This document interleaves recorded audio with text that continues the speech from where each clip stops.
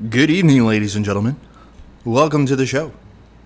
This podcast is sponsored by Chocaloha. Go to chocaloha.com. Use the promo code Jiu-Jitsu Radio. Get 20% off. I'm going to power through these sponsors. Hopefully they don't get upset because we got a special guest today. But go check out our sponsor, Chocaloha. Chocaloha.com. Jiu-Jitsu Radio. Get you 20% off. Then go check out Jiu-Jitsu Soap Co. Use the promo code JJ Radio. Get 10% off. Sean, I don't think you saw it, but he made a pretty cool promo poster. Jay from Jiu-Jitsu Soap Co. made a pretty cool poster. I don't know if it's safe for the kids, but it's pretty cool. I'll show it to you later. It was definitely not safe for the kids. Yeah, but it was definitely super cool. I really appreciate the promotion. So go check out Jiu-Jitsu Soap Co. Use the promo code JJ Radio. Get 10% off. Check out giraffechoke.com. JJ Radio is the promo code. Oh, look at that. Consistency all the way around. Man. Makes it easy. Yeah, right? Get 20% off a order of $50 or more. I know that Cyrus is working on some new graphics and stuff. I was just talking to him the other day. Hopefully I can get him on the podcast. Go check out giraffechoke.com. Go buy something. Don't be a dick. Go support the team. Go support the home squad. And now, even though I rushed through it a little bit, I want to go ahead and introduce our guest for today. He's been a guest on the podcast before. He reached out to me, said, hey, I want to be on the podcast. And I said, come this week. And he said, no, thanks. And I said, next week. He's like, okay, maybe. And then he said, no, thanks. And then he said, next week. He said, okay, now you may see me. Well, that's the special part of the special guest. Yeah. It's got to be. Yeah, it's on his time. You kidding me,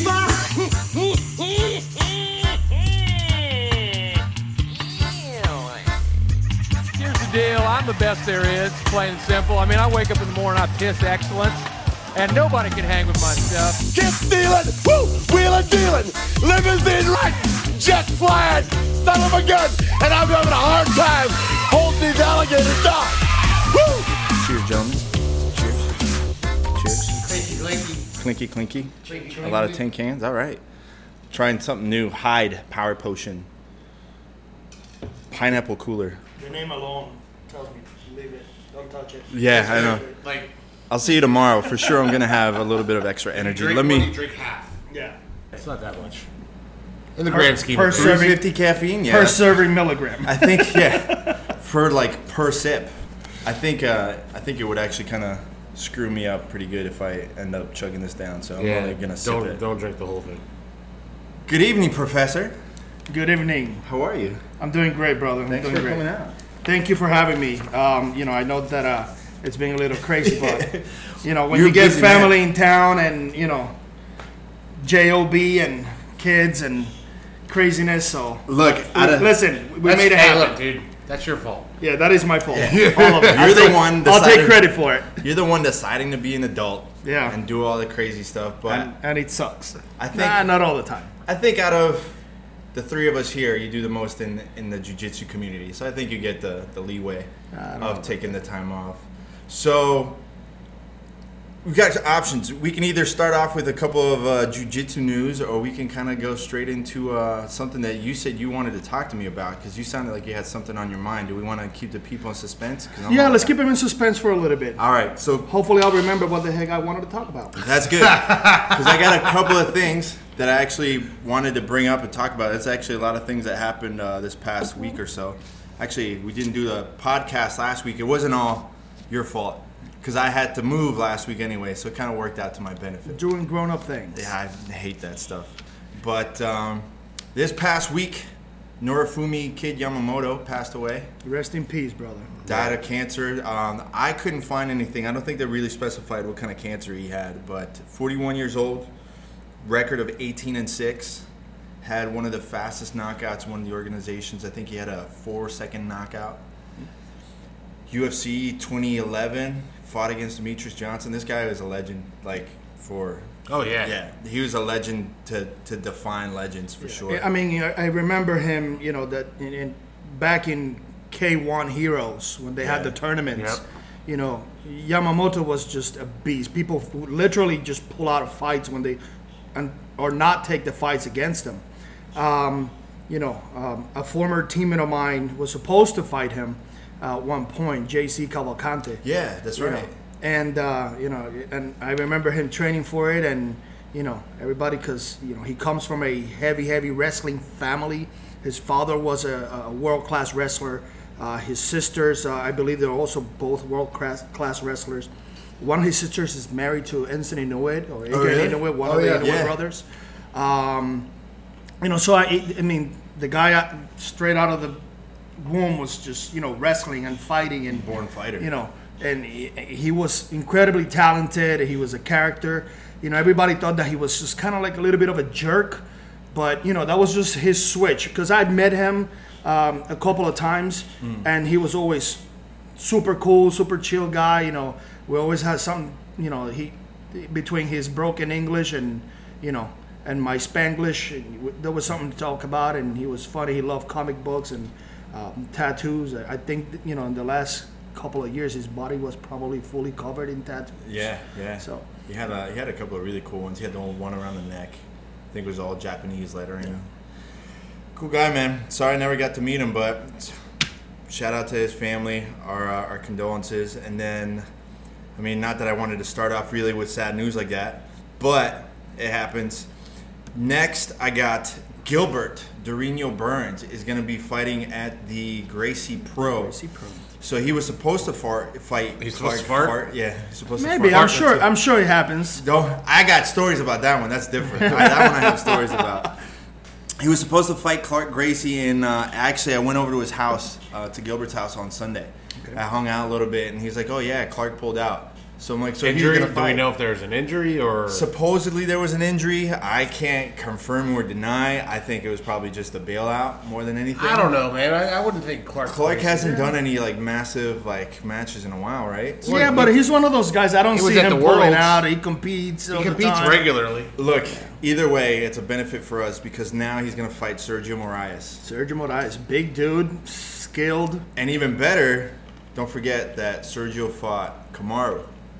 So there's That's a little right, he did in MMA. He's got a little bit of little history. Yeah. So it would be cool to see. That one is on the 30th of September. And actually that Gracie Pro School, we got Terere versus Rafael Abi-Rihan. Yeah. Hihan. That's the guy that gave me my nickname in Brazil. Abi? Abi fought? No. Rafael. Yeah. He gave me the Miúdo nickname. We went to his school in Rio.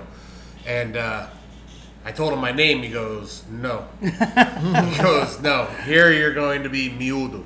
And Manny just started cracking up. And I'm like, that's awesome. What's so funny about it? I don't get it.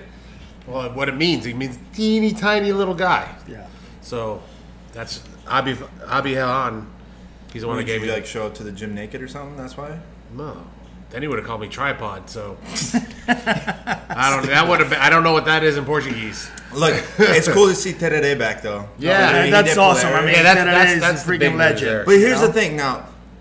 From your experience, do you think that a lot of people really know the history of Terere? I don't think so. Not the new school guys. I mean, because for a very long time, Terere has some personal issues that he had to deal with. Mm-hmm. He stepped out of the scene. He completely sort of disappeared from the jiu-jitsu world. Yeah. And then all of a sudden, he started back with his social project in Brazil, doing his work in the favelas and training again. And all of a sudden, he started popping up. I believe he competed in Polaris. Yeah, he did Polaris 4. Yeah. And, so I don't think everybody can truly appreciate what it means to have, Terere in any event for that matter. I think Ricardo did a good breakdown of him. I'm pretty sure, right? He did a breakdown. Oh, Ricardo Amendola. Yeah, absolutely. I mean, he's a Terere super fan. I think it's one of those things, if people really studied a lot of the techniques that are pretty standard for jiu-jitsu now. I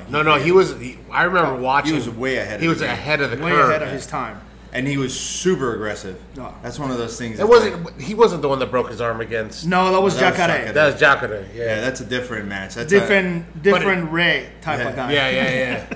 And then you actually have, for the girls, Jessica Swanson against Tayane Porfirio. Porfirio, yeah. Yeah, I met her. She was actually here a couple of months ago. She did a seminar with Bruna up in at Combat Club. Mm-hmm. Super nice girl. Super fucking strong. She is no joke. Like, I went to go meet her. She just woke up because I went over again to Gilbert's house. And she had just woken up. She comes out. She says hi. Like, shook her hand. I'm like, please don't ever fucking punch me. Her hand was just straight muscle. Super nice person. So that's going to be actually a pretty good tournament, at least for the super fights. The big news this week, Eddie Cummings left Danaher Death Squad and went to Unity Academy. How crazy is that? Look, he was one of the original Danaher part of the Death well, Squad. yeah, but at the same time, it's you can't. There's a lot of top dogs there. You can't. It's like Yeah, but when you're one of the originators, yeah, but like he's been like if you've paid attention, he's been kind of shopping around a lot. a lot of guys do that though. Yeah, but you could kind of see the writing on the wall with that. I don't know why. And look, he could still be cool with everybody. You never know. It just means like it. Yeah, I mean, I you know, and that happens in different ways. You know, whether it was just a mutual thing or convenience. You know, you can right. You really don't think about going from Henzo's to Unity because you're literally in the same city block almost. Yeah. But I mean, it could have been a thing of. There's a couple of new up-and-coming guys out, in his weight class in the Danaher Henzo team. Yeah. I forget the kid's name, but he just won either the Kasai or one of the EBI events, one of the invites. Nikki? Ryan? No. I think it's Tony something or. He replaced someone in one of the main events, and Right. I apologize for not remembering his name.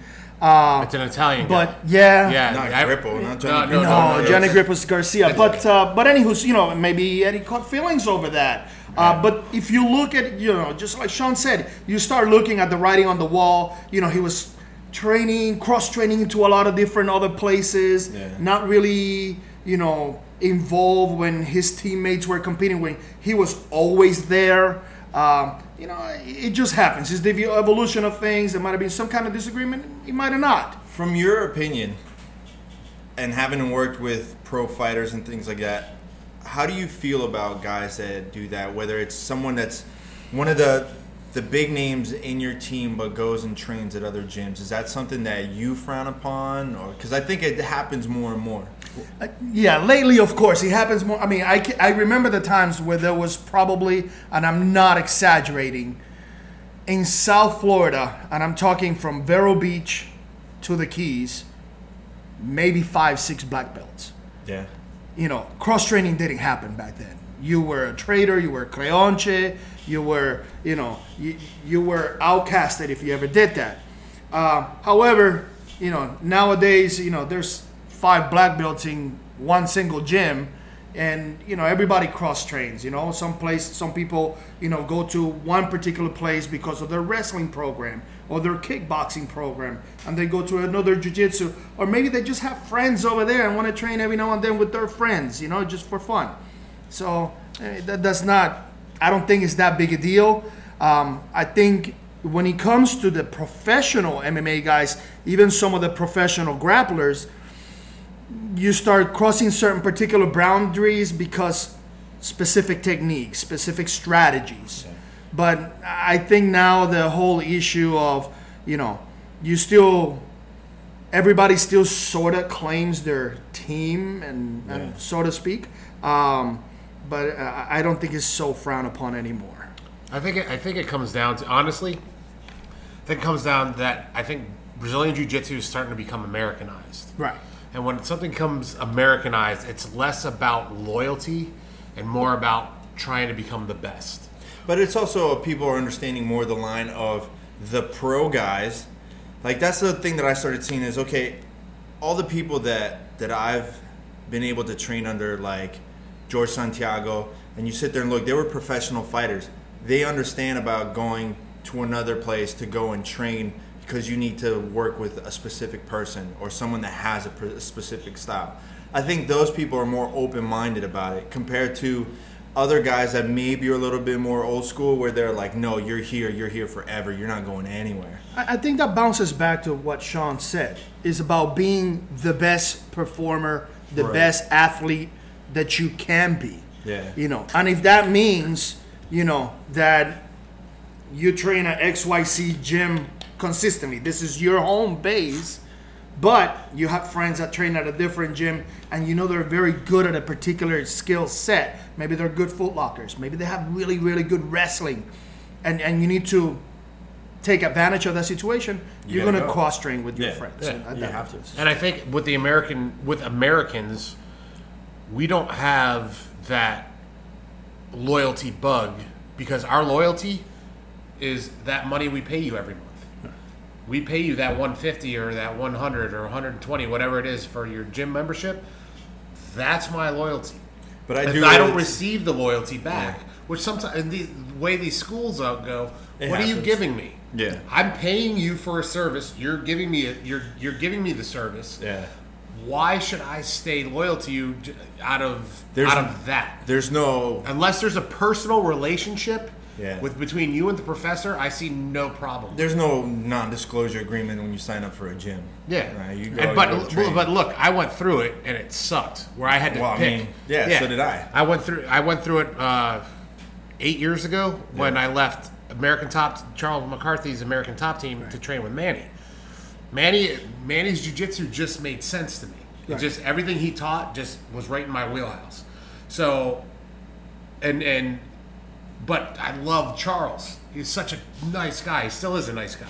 But and I had a lot of friends that were training at ATT in Boynton, and so, but I just liked Manny's jiu-jitsu better, and it was a hard decision.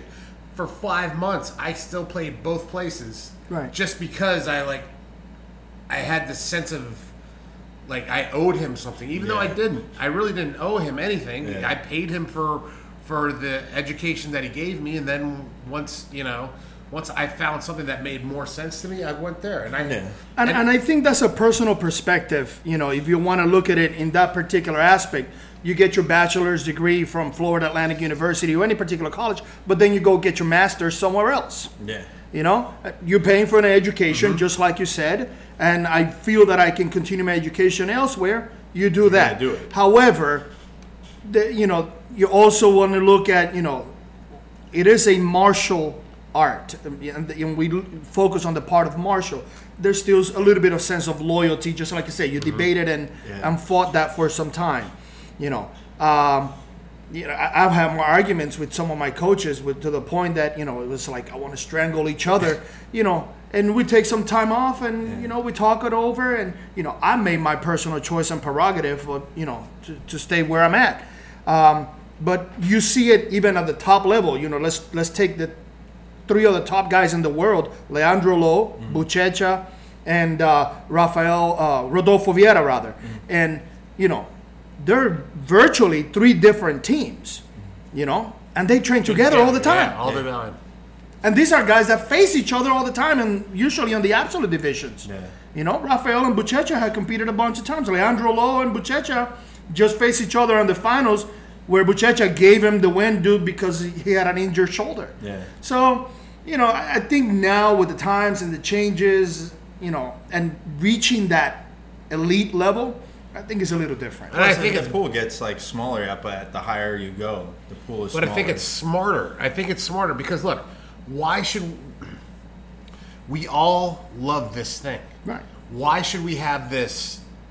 But that's the old school Japanese, Chinese martial art thing, like we're saying, school. I mean, there's a reason why every single old Wu-Tang Shaolin movie was school against school. Your guy came to our school, he raided our gym, and then he beat up our best guy. And now we're bitter rivals. That's an antiquated mentality. Yeah, but I mean, I think a lot of people still look at it that way. And that's a lot of people still do. Absolutely, 100%. Yeah, and most of those people. I mean, that's true. There's a reason why. Let's be real. Sean and I are on the same age group, same division, same weight class. And if he tells me, man, Carlos, I need some help. Can you come in and train with me for a little bit? I'm going to Japan. I'm going to World Masters. I'm going to whatever. Man, you bet your sweet ass I'm going to be here, grinding with him. I'll tell him to come over. Yeah. I don't care. But it's, we're just trying to help each other get better. And so what? We face each other in some tournament. Listen, for the next 5.5, however long our brackets are, I'm gonna try to do my thing. You're gonna try to do your see, thing, and we'll probably then- laugh the whole and we'll time. laugh at it the whole time, and then I'll buy him a Starbucks afterwards. But it still comes down to the same thing, though, because of the experience and the knowledge that you have. Right. It's because you've been there. Like, guys that have been there and you've trained with the best of the best in your sport, you're still going to go and say, hey, I need to work with this guy if I want to get better. Even though you might end up competing against each other, then you know, hey, I'm going to go fight against someone else that competes against us. I need your help to train. Will you help me train? It comes down. The only thing that would be a dick move would be like Releasing all the secrets. no, it's not so much that. It's train like if Carlos and I trained together and one of us had the ulterior motive of learning their game. Right. Oh yeah, that's a dick move. That's a dick move. But if it's more just, dude, let's drill, train, or whatever. Like Rodrigo's right down the road, and I told him, I go, look, if you need someone to roll with, because he was getting ready for can't remember what fight to He's win. got a fight to win coming Fight up. to win. Yeah. He's competing in it So I'm again. like, dude, if you need a heavy body, Sure. I'll be there. To, you know, sounds the way to go. I'll be there. Right now, I don't know if I'll do it with my back, but Yeah. I offered when my back was feeling better. So it's like, and I've competed against Rodrigo. Right. So it's like, Yeah. Again, I mean, it's not like you get to travel to go and train in all these other gyms. So you pull from the pool that you have. And it's a good pool. What I kind of like though is I like Florida. Like my loyalty is people in Florida. You know, and that's something I was going to touch on right now. I think that also happens depending on your geographical location. Yeah. You know, you go to, you know, you're looking at places like Florida, you're looking at places like New York, you're looking at places like California, which I call it the trifecta of jiu-jitsu in the United States. And there's a huge population of jiu-jitsu in those, at least Northeast instead of just New York, the Northeast, where you can easily cross-train with other people, okay? But that's not going to apply going to somewhere a little bit more secluded like Montana or South Dakota. You know, you might have to drive an hour or two to get to the next location. So that might be a privilege that you don't have. And that mentality may be a little different in those locations as well. Yeah. So, I mean, different styles, different And- mentality. And population, like there, if you're in, you know, Butte, Montana, every student losing one student can mean the difference between eating 1 month or not eating 1 month. Absolutely. So, you know, It's crazy though. I mean, the quality, like you're saying, the trifecta that we have so many good people down here, and then in New York, there's so many good people, and it's not even all in the city. You go 30 minutes north, you got JT. Yeah. You know, It's like, so you have killers in all these like random places. what's crazy though is Florida. Like, I realized California might be the same because I saw when I went out there. I remember seeing like, there's another one. Right. There's another one. Florida, it seems like you can't throw a rock. Yeah. Without like, literally within a 4-mile radius, there are from here. Yeah. There's at least 3 or 4 other schools. You have, there's us, there's the Palm Beach gym, there's Rodrigo. you got Rodrigo, and then you have George, And Lynn. then there's another place that just There's opened. another Gracie Baja. Another like, Gracie down Baja off of right down the Fremont. street. It's like, it's crazy, dude. It's But crazy. if you go like a little north, I mean, you have Marcelo, and then you have Renato. So, speaking of which, shout out to Marcelo, who won another belt at Men of War, I think it was, this past weekend. So, congratulations, Professor. I don't know where. Have you been to his gym? Up in Jupiter, the Armory? Yes, I have been. He's got so many belts. Where like I have a feeling like I could take one and he wouldn't even notice. Like I'll just walk in one day wearing one of his belts. I personally think, you know, in his division, he's one of the top guys. For sure. Period. Top 3. You know, I just don't think he has had some of the opportunities to perhaps getting on bigger stages like Fight to Win or Kasai or any of these big invites that stamp your name on. He He did the ABI. And I think, like you said, I think he won he 2 doesn't matches get the respect. too. Yeah. He won 2 matches.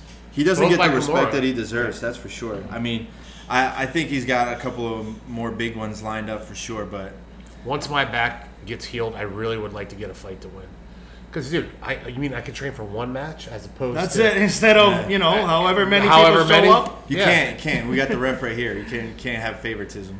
And what? Can't compete. You got one of the refs. He's like the head ref. You were the head ref for that one too, right? No, I was not the head ref for the fight to win. I was just one of the refs for the fight to win. Which, speaking of which, I have a question for you because I did not agree with one of the calls. I did not agree with one of the calls as well. I did not agree with one of the last calls. Maybe it's the same one. I don't know. For George's fight, I think George won that fight. At the fight you know what? To be honest, he competed against one of the guys from Fight Sport. I forget his name. Sorry. Azambuja. Here's explain. Here's the case on that, and this is one of the things I wanted to talk about. Right. Knowing the rules. Right. George, hands down, he lost that match. It was a very close match. Yeah. But he lost that match for not understanding the rules. Why? And again, because I don't have a disclosure from Fight to Win to openly talk about what the rules are, right. I'm not going to. Okay. But following the rules, in that match, Azambuja was the winner due to their particular rules set. Right. One of the matches that I personally did not agree, and I'm personal friends with both of them, was Efrain Ruiz versus Marcelo Meleiro. Which one was that? It was a no-gi match. Yeah, okay. Yeah. Okay? And, during the match, understanding there's no points. So Efrain pulled guard, and it was pretty much of a stalemate. However, throughout the match, Meleiro attempted a footlock. And it didn't get anywhere. It wasn't very tight. Obviously, it was not something that it was like, oh my God, he's going to tap any moment. But it was the only moment that he attempted an attack, a submission. And once again, following the rules, I believe that Meleiro should have won that match. But it was given the other way around. I removed myself from that match, even from scoring, because I'm personal friends with both of them. Yeah. I know them both very well. I've trained with both of them. So I as a professional courtesy, that's one of the things that I do. Even if it's not both of them, one of them, I'll remove myself from it. So, but in my personal opinion, that was the case. And again, it goes back to what I wanted to talk about. I'll let you slide on that one then. All right, you explained it to me. I'll go with it. All right, last one then before we get into it. Nogi Pan Ams this past weekend. Gordon Ryan got double gold. Savage. IBJJF. Not only double gold, all matches won by submission. Yes, every match. I told you that dude is a beast, man. But here's what it comes down to. And look, I'm excited when I'll watch everything that guy does because he's exciting. He's exciting. He goes for the kill. How long do you think you can keep that peak? Dude, he's young. I know, but that's what I'm saying. He's what, 22 or 23 years old? Something like that. He's got 8-10 years on him. But to keep that peak, depending on how healthy he stays, right? If he can stay top 5 for the next 8 years. Here's a fact: you do not reach your peak strength until you're 35 years old. That's not true. I'm 35. I'm weak as shit right now. Well, I was better at like 28. Yeah, but look what you're eating. Yeah, macaroni and cheese and Doritos, chicken tenders. Look, I earned it today. Hey, right? You're eating like a 5-year-old. Yeah, I'm cool with that. Shout out to Herbert Burns, too. He competed. He lost his match against AJ Agazam, which was actually a pretty good match. That's another one that... Did you watch it? No, I did not. That's one that I would love to have you watch just because the way that the points played out. All right. I mean, I can't really go about it on this. Like, we'd have to sit there and watch it. But the way that the points played out, it was an advantage for each. AJ had 1 penalty point. And then 2 minutes or like the last 10 seconds of the match, they give AJ the 2 points that he might have gotten. Well, I mean, this is the thing. If the referee gave it to him, but here's the thing: he didn't even point out the points.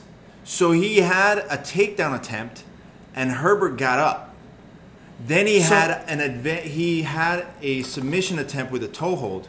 There's one right there behind you. There's a pen on the table. So it was a bit weird. I think AJ did win because of that takedown, but it was like, okay, you can't give a point, 10 seconds deep off of something that happened 2 minutes before. Yeah, he can. Can you? Absolutely. I don't believe it. Well, because within the rules, yes, you can. Yeah, because he's got to work to get control. So if he takes him down and he can't control him, but eventually gets gets that control 10, 15 seconds later, Right, but that counts. That's the thing. That was the thing that was weird about that match. I'll hunt it down so you can watch Yeah, it. and again, I can't really smartly comment about it because I did not watch it. Yeah. But by your description, if the referee is looking for something, during the scramble, there's a compromising position, or if there's a takedown and the guy's defending, through the takedown, defense, and submission, and he gets out of the submission. There's a lot more. I can take my time, time run out, and the score is 0-0, but during my analysis of the match as a referee watching the match, and at the end of the time, I deem one competitor that earned 2 points 3 minutes into the match. Guess what? I'm going to give him the points then. Because I'm doing my analysis as the match goes through. I know that you can chain the points, like if it was in transitions, and then you can chain them all up at the end after the fact. But I didn't know that you could sit there and say, like, oh, by the way, you got a takedown 2 minutes ago. There you go. Another example of that was a match. I forget the other gentleman's name. I believe he was a Gracie Baja guy from Texas at the last Miami Open versus Carlos Sikic from Puerto Rico, bearing Jiu-Jitsu and Yamaso Jiu-Jitsu. It was a very close match, and the referee actually gave one of the guys points. No, I take it back. Did not give him points, okay? And actually ended up reviewing the match, and he goes, "Oh no, this guy won because I didn't give him points, and there's the move and their positioning where he should have earned points." So, guy wins. Well, now it's funny you bring it up. Now they're putting in the video replays. At the Miami Open was already taking place because they applied it. Yeah, so you can do the video replays. Well, there was at Wagner's Major Event. League Jiu-Jitsu couple Ask him, last he was weekend. there. Yeah, I know. I was reffing. yeah, he was reffing. There was one of the last matches. There was a Huge commotion. but there was a lot of people that were so confused about the point system. Right. And they were getting so angry. Because they were like, "No, he should have gotten those points," or they gave him some points. But what was the point or the rule system? Was it an IBJJF based one, or was it his own? No, it was. I thought it was ADCC rules. The best way that I can explain it is, to Wagner's understanding, he took what he believed was the best of every system that he knows and put them together. So certain period of time was no points. Right. There were certain moves that in most of the tournaments would have been illegal, like, for example, reaping the knee. But he allows it. As long as you don't do heel hooks, you could do straight foot locks. And then the points were pretty much standard.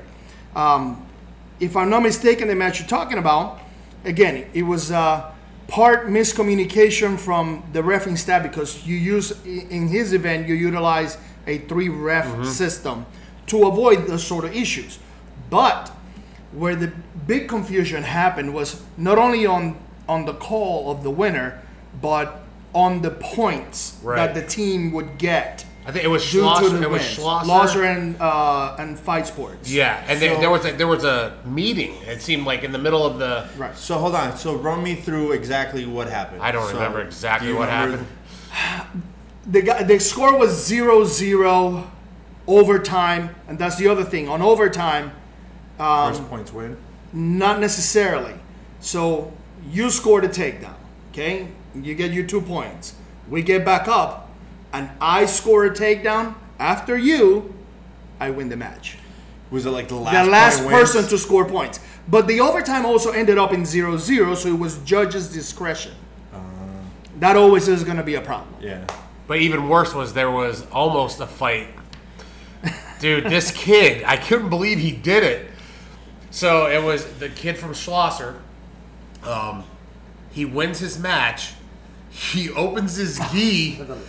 A little guy, like 130 pounder or something like that. Opens his gi and starts pounding his chest in Cyborg's face, dude. That's a bad Dude, move, This kid was probably, 155 holding a sandbag and a stack of phone books. Oh my god! And you're talking. He's you see pumping his chest. Cyborg's looking at him like, is this seriously happening? And then I look over and I see Eric Schlosser going, like trying to explain. Yeah, to the Cyborg, kid's a little crazy. The kid's a little crazy, but I was like, but what that did, what was cool, it was crappy that it happened like that.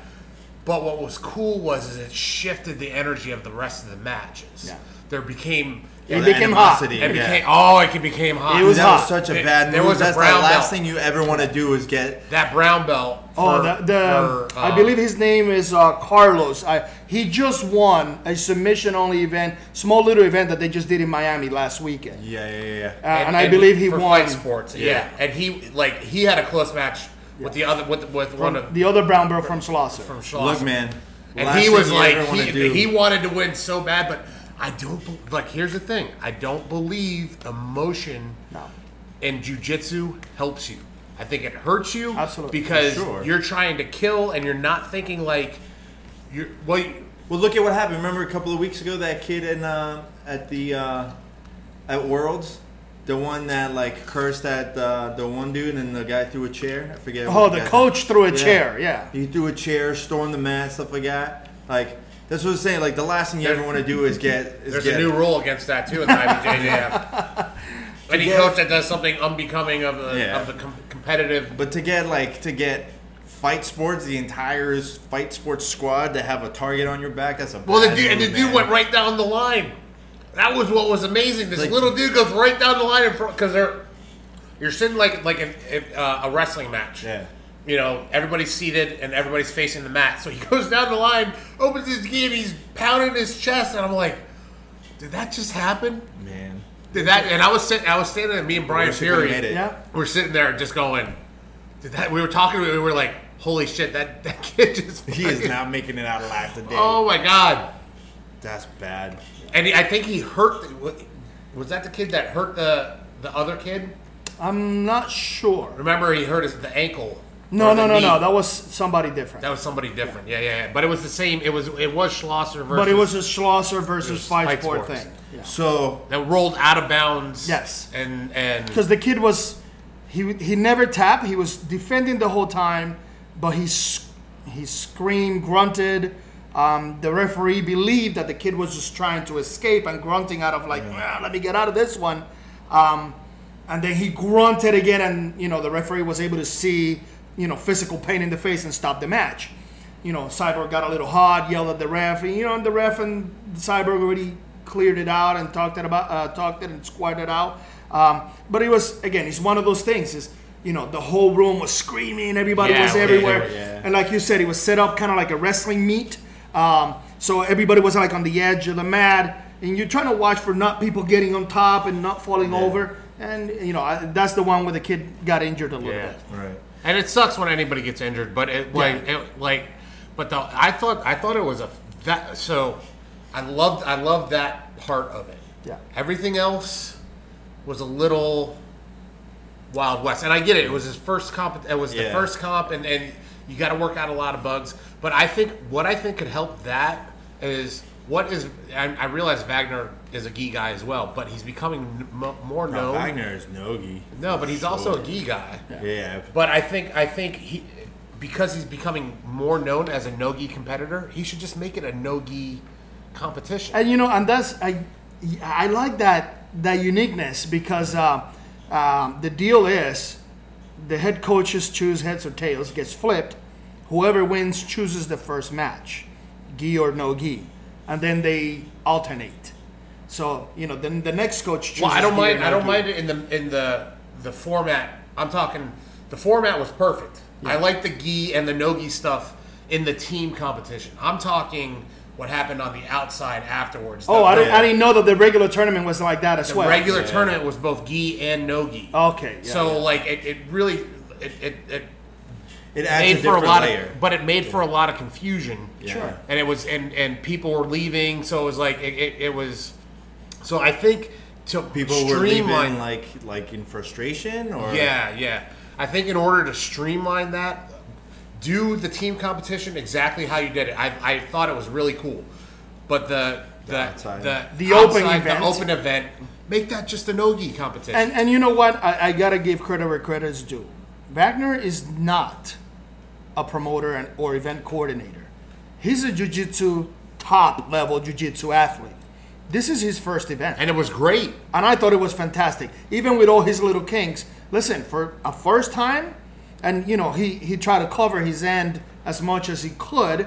You know, he's only one man. The things that I saw that could have been improved were minimal, and I think, you know, his next upcoming events are just going to be great. Yeah, I'm mad that I had to miss it, but everything that I heard was pretty good. No, it was incredible. I loved that team aspect of it. I thought it was really cool. And what's funny was I just listened to the Rogan Eddie Bravo podcast the other day, and there's another one that they just did, Quintet. Yes. Yeah. Where you get 950 pounds. Yeah. And then that's your 4 people, and then they could face, you know, one of your little guys could face one of the big guys. There's a combination weight in one single match. Yeah, so it's like that's a cool idea by weight, but like I really like this one. You take up like half of our allotted amount. Well, I don't know, 275. That's 2.5 people right there.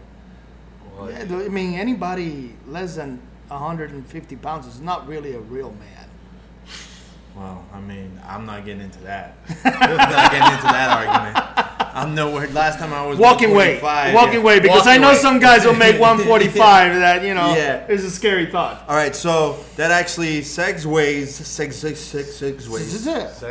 into what I think you wanted to talk to us about. Rules. Understanding rules. That's exactly what I wanted to talk about. Obey rules in here. Yeah, rules. But we'll allow it for the day. So what is it that's on your mind? You know, and it's a perfect way, because I see a lot of people complain, you know, oh, well, this is not allowed. Well, this is not allowed in that other event, but it is allowed here. And, you know, you have some elite guys losing matches due to the lack of knowledge of the rules. And then people go from event to event. It'll be great to have something unified across the board, but I don't think that not in my lifetime we're going to see that. Yeah. Well, I mean, what can make that? There's only one thing that I think can make that happen, is if jiu-jitsu becomes an Olympic sport. Absolutely. That's the only way that we're not getting into this argument again. We did this last time. What? About it becoming an Olympic sport. But you got to look at it this way. But that's how we could get a unified rule set. Right. But the way that look at the different rule sets we just talked about in the last 20 minutes. Jiu-jitsu is going to be more like poker, in that the game is pretty much the same, but you have different styles. You have 5-card draw. You have no limit. You have high-low, you have jazz, you have all these different styles. At the end, you still call it poker. I think it'll still come down to, it's a jiu-jitsu tournament with this rule set.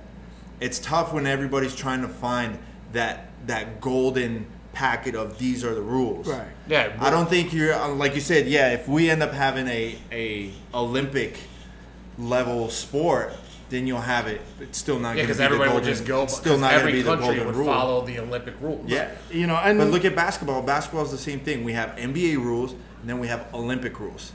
So you're still not going to have that. Like, well, there's a difference between a professional league that you're getting paid and you're a professional athlete to do, and then something that everybody can do.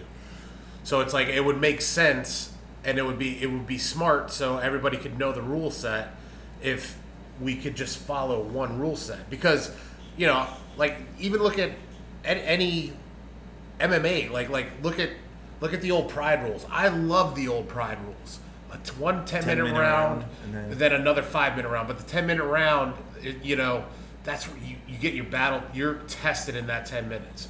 And then that 5-minute round, you know, the finish or whatever. But like 10 minutes, everything goes, stomps, all that stuff. I think, you know, that's the kind of stuff that I think needs to happen in jiu-jitsu. I think it needs to happen soon. Like we talked about, IBJJF needs to adopt heel hooks. I think it's doing the sport a disservice when you can do everything but this one thing. Yeah, but remember we talked about it. there's the weekend warriors, which are guys that'll still train 5-6 days a week, but jiu-jitsu isn't their life. So, and this is something, you mentioned pride. I don't think we have to go that far back.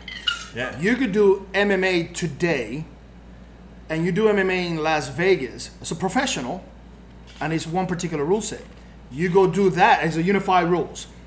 You fight MMA in Texas, which Tyrone Woodley just defended his title. They're not using it. It's not the same as unified rules. It's two different rule sets. And, the epitome of MMA right now, whether we like it to admit it or not, is the UFC. Yeah. So this is the exact same organization working under two different rule sets. But that's not their call. No, it's not their call. It's But their and then mission. we go by unifying and knowing the rules. Because something very simple here, a guy can lose tens, hundreds, thousands of dollars. On a mistake, you get disqualified through the match. You're shit out of luck. But And then, say for example, we mentioned about heel hooks. I agree. So the weekend warrior, all right, that's going to be your white belts, your blue belts, your purple belts, some brown belts, some black belts are weekend warriors. But I believe that at the brown belt, It's different. and definitely at the black belt, It should be allowed. you should know how to defend a heel hook or how to tap quick enough. You're the black belt, not me. I mean, I could say So- that, but it comes. it But means that's the more. reality. You I would choose. even argue purple belt. Yeah, I would argue absolutely. because purple belts aren't allowed to do knee bars. Yeah. Or You can do. You see, you can basically do a banana split now. Yeah. You can do banana split submissions now. But you can do it. But you cannot do a belly to back suplex. Correct. But you That's can- insane to but me. Wait, you can if they don't land on their neck or their head. But if I have a belly to back and I do a complete back arch, and you land on your head, that's part of the motion of the takedown. I'm just telling you what was in the I rules. understand what you're saying. But yeah. And I agree. I think slam. The only slam that you shouldn't be able to do is From the closed guard. From the closed guard. If you're on your feet and you make a mistake, like wish- the one. Did you see the one that was making the rounds a couple of weeks ago? Yeah, after the brown belt Worlds? division guy that- No, they were blue belts, I think. Oh, okay. No. And the dude went to do a like an Uchimata, and the kid caught him and picked him That's up. the one that I was gonna tell you Yeah. about. And Yeah, then I'll pull it up right now. and dropped him. Yeah. He got disqualified. He got disqualified, but it was the right call. And here's why I'm telling you it's the right call. Because once he reversed it and he grabbed the belt, he didn't go with the motion. He grabbed him, picked him up even higher, and then went. But it's that motion is. Watch. I know. I watched It's it the a bunch. natural motion of his takedown, but he had control of the individual. And now but we he go went to higher. understanding But the he- rules on paper. But here's Right. there is a reason for bringing somebody higher sometimes, because if you don't, they might be able to put their foot down. Again, here's the thing. The guy was already off of the ground, and then he got lifted up higher. So if I go to reverse it, and in the motion, I could just throw you. That's one thing. But if I pick you up and slam I you don't know. down... Again, Look, we literally have... Here's the The- thing. If you're on your feet, you should be able to slam the fuck out of somebody. That's my opinion. I'm going to show the ref Slams here. on your feet should be allowed, and fucking heel hooks. I'm going to show you That's what I the want out official of my ref right jiu-jitsu. now, and he's going to give us the ruling. And reaping. Reaping should be allowed. Everyone says it puts your knee in a dangerous area. Yeah, so does a fucking Kimura. Put your shoulder in a bad way. And then I get it. But yeah. then you can't do a Sumigaeshi with the head outside. Yeah. That was the other thing. insane. That part I didn't get. So I think they try to, create these rules and limitations for the safety of the general public, and I get that.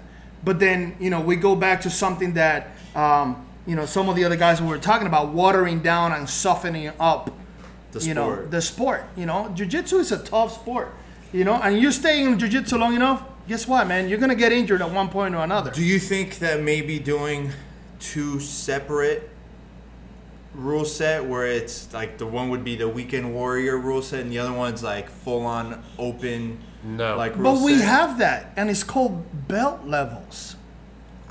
I'm just throwing out In my opinion. Right. So, the rules are not the same for a black belt than a white belt right. or a blue belt or even a purple. I can't find So, it. See if I can find it. that's your break point. Listen, you're a black belt and you know what the rules are. You signed the know waiver. How these guys are. It doesn't matter what level you're gonna. But that's your problem. Right. That's an individual. That's your problem. All right. So now going with what you said, because I was there next to you the whole time while you were preparing for the ADCC that we did over here. Right. Right. So I followed you those last 3 days, and Mm-hmm. we did the rules and this, that, and the other. Out of how many competitors did you have that weekend? Over. Close to 300. Right. 5 showed up for the rules. Yeah, very, very, very few. So at the end of the day, when you have the opportunity for people to come in and learn the rules, you didn't show up. Where were you Thursday night? Where were you Wednesday night? That's your individual problem. Right. And I think this would eliminate a lot of issues. You know, the IBJJF has a rule book, a printed rule book on their website that you can print, a PDF file. But the problem is that some of the rules are quite open to interpretation. I'm not saying that it's bad, but again, some of the rules are open to interpretation. And the problem lays on the individual and the individual coaches. Yeah. Because I think something that I've seen, and I've been blessed enough to be able to visit a lot of different academies, gyms, I don't ever really see anybody sit down with their athletes that are about to go compete and truly break down the rules and teach everybody, know the rules, know the point system. Naga know the used to scoring do that, system. though. What? There used to be a rules meeting at Naga. IBJJF does it too. Yeah. But before the... No, but he's talking about like the coaches. No, the coach. I'm talking about the coaches' time, not the event. Because IBJJF has they have a seminar that they do it. They give you a certificate of completion and the whole kit and caboodle. What weekend was the Worlds? The 24th? Wasn't it? No. 27th. It was the 27th. Yeah. Yeah, and and I think most major events do that. ADCC does it. Again, every event that I've been, I can think of that at some point that they do it. They do participate on some kind of rules meeting explanation. But I also think that every event holds back some information for the ref. Right, and that was the other thing. And it's funny enough because even in here in the rule book, it says that it's being left up on purpose to interpretation. It's up to the ref of your match to interpret what that rule meant, which is not fair because if you're my ref and Sean's my ref, That's I two know different that you interpretations. two different interpretations. So in one match, I could have you. You'd be losing if I was your ref. And then, right. I'm just letting so you that's know, what I'm you're saying. losing. So at the end of the day, let's say it's this way. Okay, Sean's competing, I'm coaching. You have your interpretation of the rules. I have mine different. Let's say, not that it's going to happen, but let's say yours is wrong. Okay. And we know yours is wrong. You still have final say. Absolutely. But I can sit there and say, look. And you this can is argue wrong. it all you want. And unless you're Galvao, it's not going to get reversed. Overturned. Absolutely. So, what's the actual solution then? A perfect, just a more concise rules. But like A you perfect said, example, topic that we were discussing before we got on the air was, in a no-gi match, what determines having grips to be able to pull guard on IBJJF rules? Is it me touching? Is it me actually gripping the individual? So there's some room for interpretation. And again, a very popular competitor, was complaining on his social media not long ago about the exact same thing. The adjustment of the rule. If the individual pulls guard because there's no way that he could have stopped the takedown or whatever case may be, it goes back to the interpretation of the referee. Yeah. I mean, that's what happened to me in my match. He went to go take a takedown. I couldn't stop the takedown, so I jumped guard. I still fell on my back. It's a takedown for him. Cool, no problem. He slammed me twice. Nothing happened. So it's one of those things. It's weird that, but like you said, some rules are kept, not hidden, but you guys don't put it out there on purpose. Right. And that was like my other question to you, because I know that we didn't record anything with the rules meeting and stuff like that, specifically for a reason, because that's what it's mandated. Because we want competitors come in and get the rules directly from the ref. Correct. But with an organization like IBJJF, because you have so many tournaments, should they have full-on videos? This is the rule. This is the instructional course. There's no interpretation. This is it. I think so. I think that there should be something. And again, they have a very good rule book with the rules described, and it's a pretty lengthy rule book. But I mean, you could compare that rule book and look at it. I mean, that thing is like the OSHA federal regulations, safety protocol. It's insane. Yeah. So it should be simple, concise, and to the point. Cut and dry, to the point. So what about like when it comes down to situations like that where it's up to the rest just version of the rules? This is what I think it means. So what about that then? What do we do in that situation? I think that's a poor choice on the organization's part, and that's just my personal opinion. Right.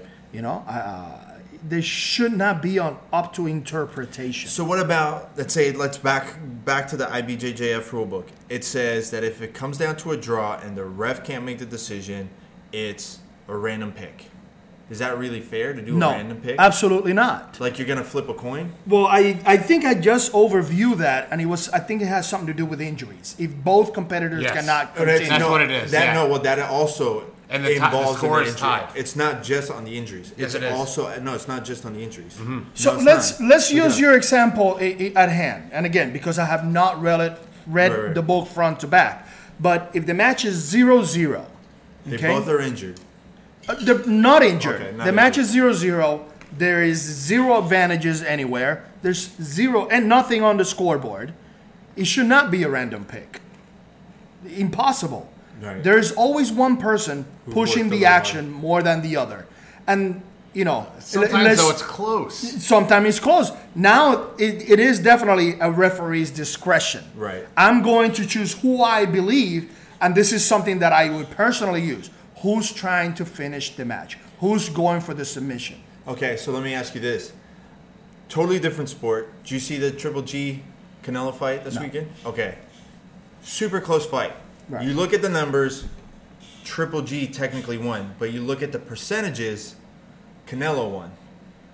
The percentages are skewed because if you threw less and landed less, or landed more, let's say, in the percentage, where you say you landed 35, but you only threw 100. I threw 300 and landed 33%. I look like I'm losing, but I still landed whatever amount of punches, like 80 punches, 90 punches, whatever it is. Sure. And you only landed 30. That's the problem when, people say, oh, don't leave it to the judge's decision. Listen, bullshit. Some of these matches, it's going to happen. So, all right, so now back to jiu-jitsu. We have two big guys. We're just sitting here grabbing each other's lapels. We're pushing back and forth. It never ends up at the ground. We can't take each other down. Neither of us is going to pull guard, and we just push back and forth. What do you do there? The referee has to make an educated decision. This is where an experienced referee comes into play. He's going to have to make an educated decision upon his observation who tried more. Minus the Gringo curse. The Gringo curse. The Gringo curse. We have the Gringo curse for sure. But see, I've been a we victim both of it. No, we at both the have. Masters. Right? At the Masters. I remember that. So, remember though, you were for the random pick because we talked about this. Yeah, I think I'm totally against it. Look, if we're gonna do, I would say a replay, but like if it's close, there needs to be a random pick. I think if it's too close to call, like if a ref's watching this thing and it's too close to call. Let me ask you then, Carlos. What match have you seen where it's really, really that close to call that you couldn't pick? Wagner's Broca's event at the Major League Jiu-Jitsu. Right. That match that we were talking about, there was a circumstance, and this was a communication issue more than close. It was extremely close match due to the rules. There was a miscommunication because there's a usage of 3 referees. Uh-huh. And the referee, the center referee, made an instruction to the athletes. My particular position I could not hear because everybody was screaming and everything was so closed in what the referee's command was to the athletes. And that made an effect on my outcome. particular decision. Right. If I would have heard something else, I would have made a different choice, perhaps. But, we will have to overview the whole match. Right. And there's been matches in ADCC at the world level and the trial level where is one of the reasons why we have a group of judges on the table. The referee on the mat, is for the safety of the competitors. But the judging people are the ones on the table. And it's always at least 2. Yeah. And we will discuss the match in its entirety and make that decision, because there will be a moment that Sean might have missed, but I saw something in particular. Yeah. And vice versa. And then we'll conference with the floor referee. I saw this. Did you see this? And he said, well, I didn't see this. Did you see this? And And have that it conversation. happened a couple of times too. I remember it happened a couple of times where the referees had to go back and forth. Now let's say I'm at the table, you're on the mat. We have to discuss things at the end. Who has final say? Does it have to be an agreement? Or But this is why the table has to be at least 2. So it's 3 And people. one, so it's 3. So right, and even in the IBJJF, it's 2 out of 3 have to agree. Right. For But the that's only decision for to make. finals. Everything leading No. up to the No, finals, no, It's a single ref. it's a single ref. Right, but And in there's- IBJJF now, they can sit there and deem 3 refs for any match whatsoever. It's not just the finals. I know they can, but they don't. They But don't. they don't. They're not They going don't. to. Well, They're because gonna it's a have- logistic issue here. It's a Now you got to yeah. pay 3 refs per mat. Yeah. It becomes pretty What do you got, expensive. like 15 mats? Yeah. No, they But, ain't and, doing it. and that's the problem. Now it comes down to the call of one person, and who's yes, they're right there. But sometimes I've seen refs just looking at one thing and not looking at the other thing that's going on. And Yeah. with jiu-jitsu, sometimes the other thing that's going on It's just Well, more IBJJF important. is It's bad. more important. IBJJF is bad. I can't think of how many times I saw someone that's sitting at the desk, just looking down. Well, they're just They have their little, timekeepers. yeah. Well, They're no, time- because they're- now, No, but the desk is, you see, and 2 points. this They is, just flip the and we freaking go switch. back to the a universal rule set that we talked about a little bit earlier. ADCC has a particular system in place to try to avoid that issue. IBJJF, single ref on the mat.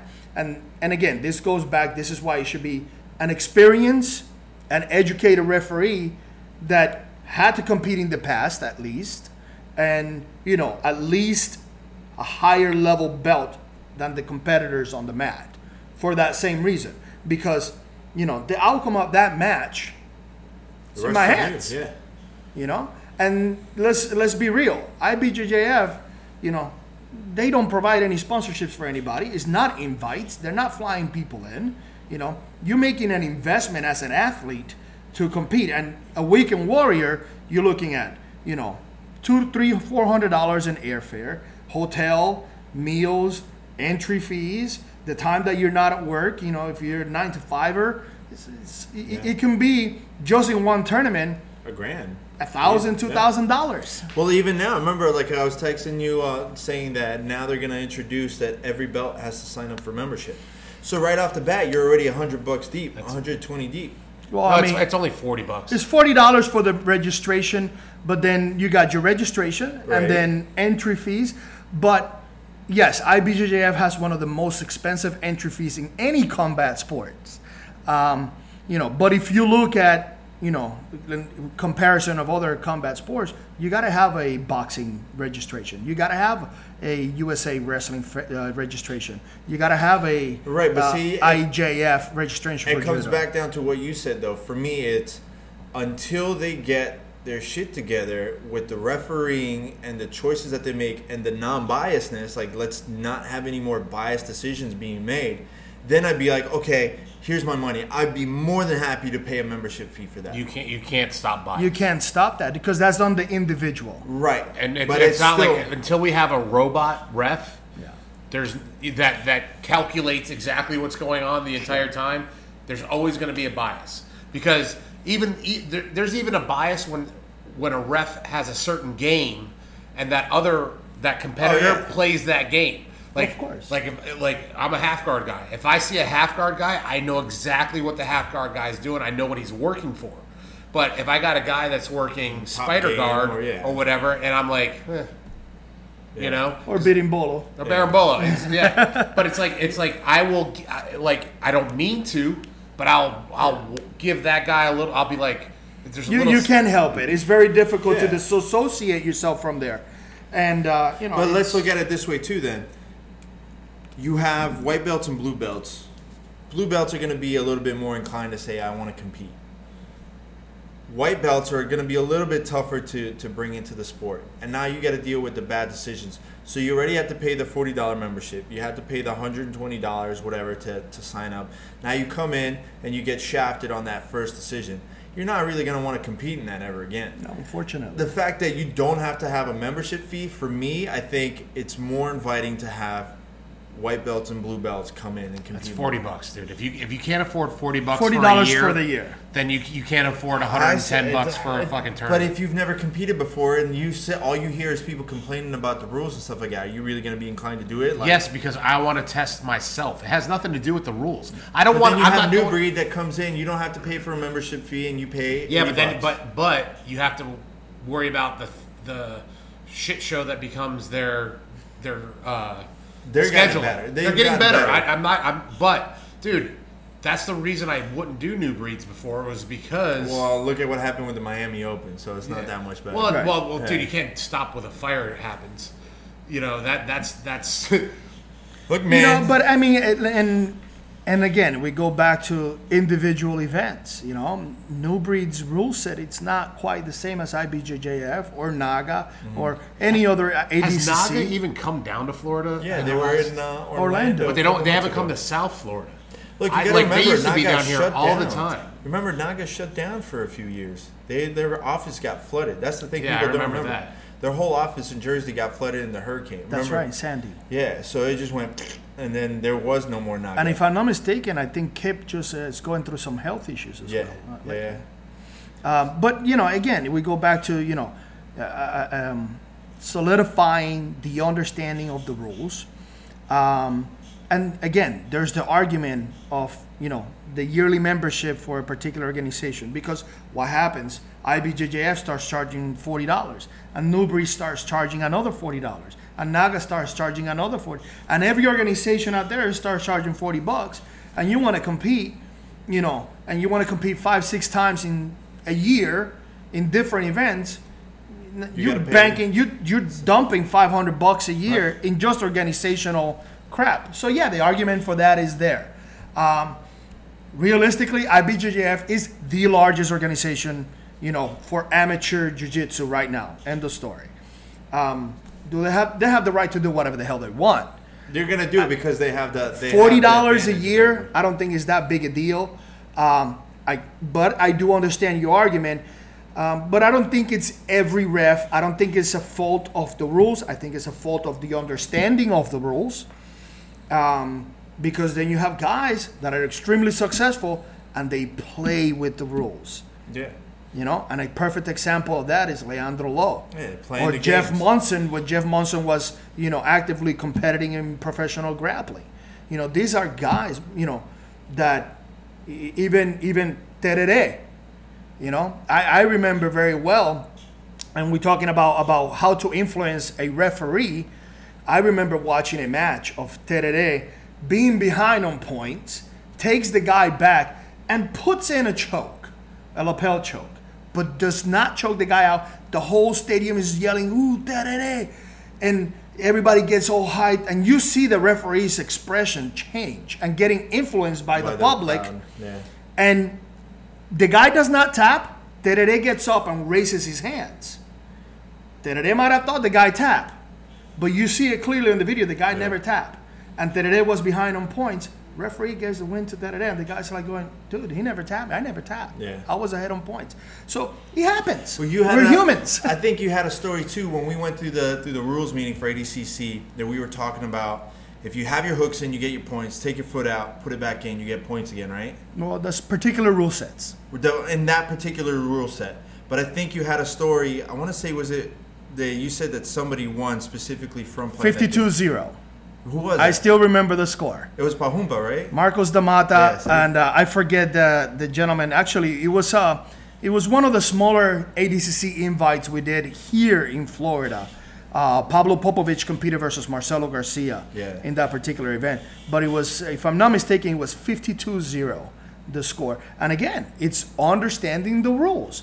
Marcos D'Amata is somebody that he's a scholar when it comes to the rules. And he will sit there and break down and analyze and break it, and there'll be formulas on a board, and okay, those are the rules. Got him, boom, and he will work with them very, very well. He's so, man, like one of the coolest things of doing what I get to do is being able to go all these gyms and scoping stuff out and filming and whatever. Every time I go to ATT to shoot somebody doing jiu-jitsu class and Pahumpa is teaching, my mind is fucking blown. Some of the stuff that he shows, I'm like, and I know I probably shouldn't say it because he'll be like, you can't fucking come in here again then. Like, dude, some of the fucking stuff he does is just the tiniest little details of like, fuck, that's fucking genius. Like, why wouldn't anybody else have this? And it's so crazy. Like, something as simple on like your foot placement on taking the back or something like that. It's like, guess what I'm just fucking adding to my game now. Yeah. Like, for sure. It's so crazy, man. Pahumpa is so underrated. And even though he's like so credited, I still think he's underrated on like his knowledge of jiu-jitsu. It's fucking mind-blowing. Well, to me it's amazing that Renato isn't bigger than he is. Yeah. Because he's a humble guy. He doesn't talk shit. How many world championships has he won? I just asked him this question at the Major League Jiu-Jitsu event, and if I'm not mistaken, he has 4 World Master consecutive championships. Consecutive. And do you see the shape that dude's in? Oh yeah, it's insane. I remember, and this is a long time ago, Ricardo Libori was making a joke with Renato because he says he's looked the same way since he was like 12 years old, just with more hair. Yeah. Because he's always been in great shape. And, there was a time, I think I was just a purple belt at the time. And, I asked Renato, I need some extra, strength and conditioning training. And he was sort of like the first person that I can really remember that put a strength and conditioning program specific for jiu-jitsu. Everybody was like, bench, deadlift, squats, the standard stuff. But, he had me doing sled pulls. He had me doing, we had these sandbags and just pulling kind of like lapel drag movements. And, box jump is, for explosive pop. He was the first person that I can remember having a program like that. And he's been in incredible shape. And his technique is insane. Did you see the picture he posted right before he went to the Worlds? It was jacked. Dude, shredded like a 20-year-old. Yeah. I'm like... what's I hate funny? To say it like this, but I'm like... That's a sexy man. Fuck you, Renato. Fuck you, Renato, for being in such good shape and making me feel like an asshole. But it's funny that you say that, because when I first started doing jiu-jitsu and I was doing all the white belt research, I'm looking stuff up, one of the very, very first videos I saw was Renato Tavares doing like a strength and conditioning program, and it was an ab workout. It was him with like a 45-pound disc on a massage ball, the big like Swedish balls, and just doing all these different exercises, side to side, like hip escapes and stuff, all while holding the 45. And I shot him a message. I'm like, thank you so much for this. I've been doing this for like 2-3 weeks. Like, best abs I ever had. Like, I feel like I can actually do it. My jiu-jitsu still sucks.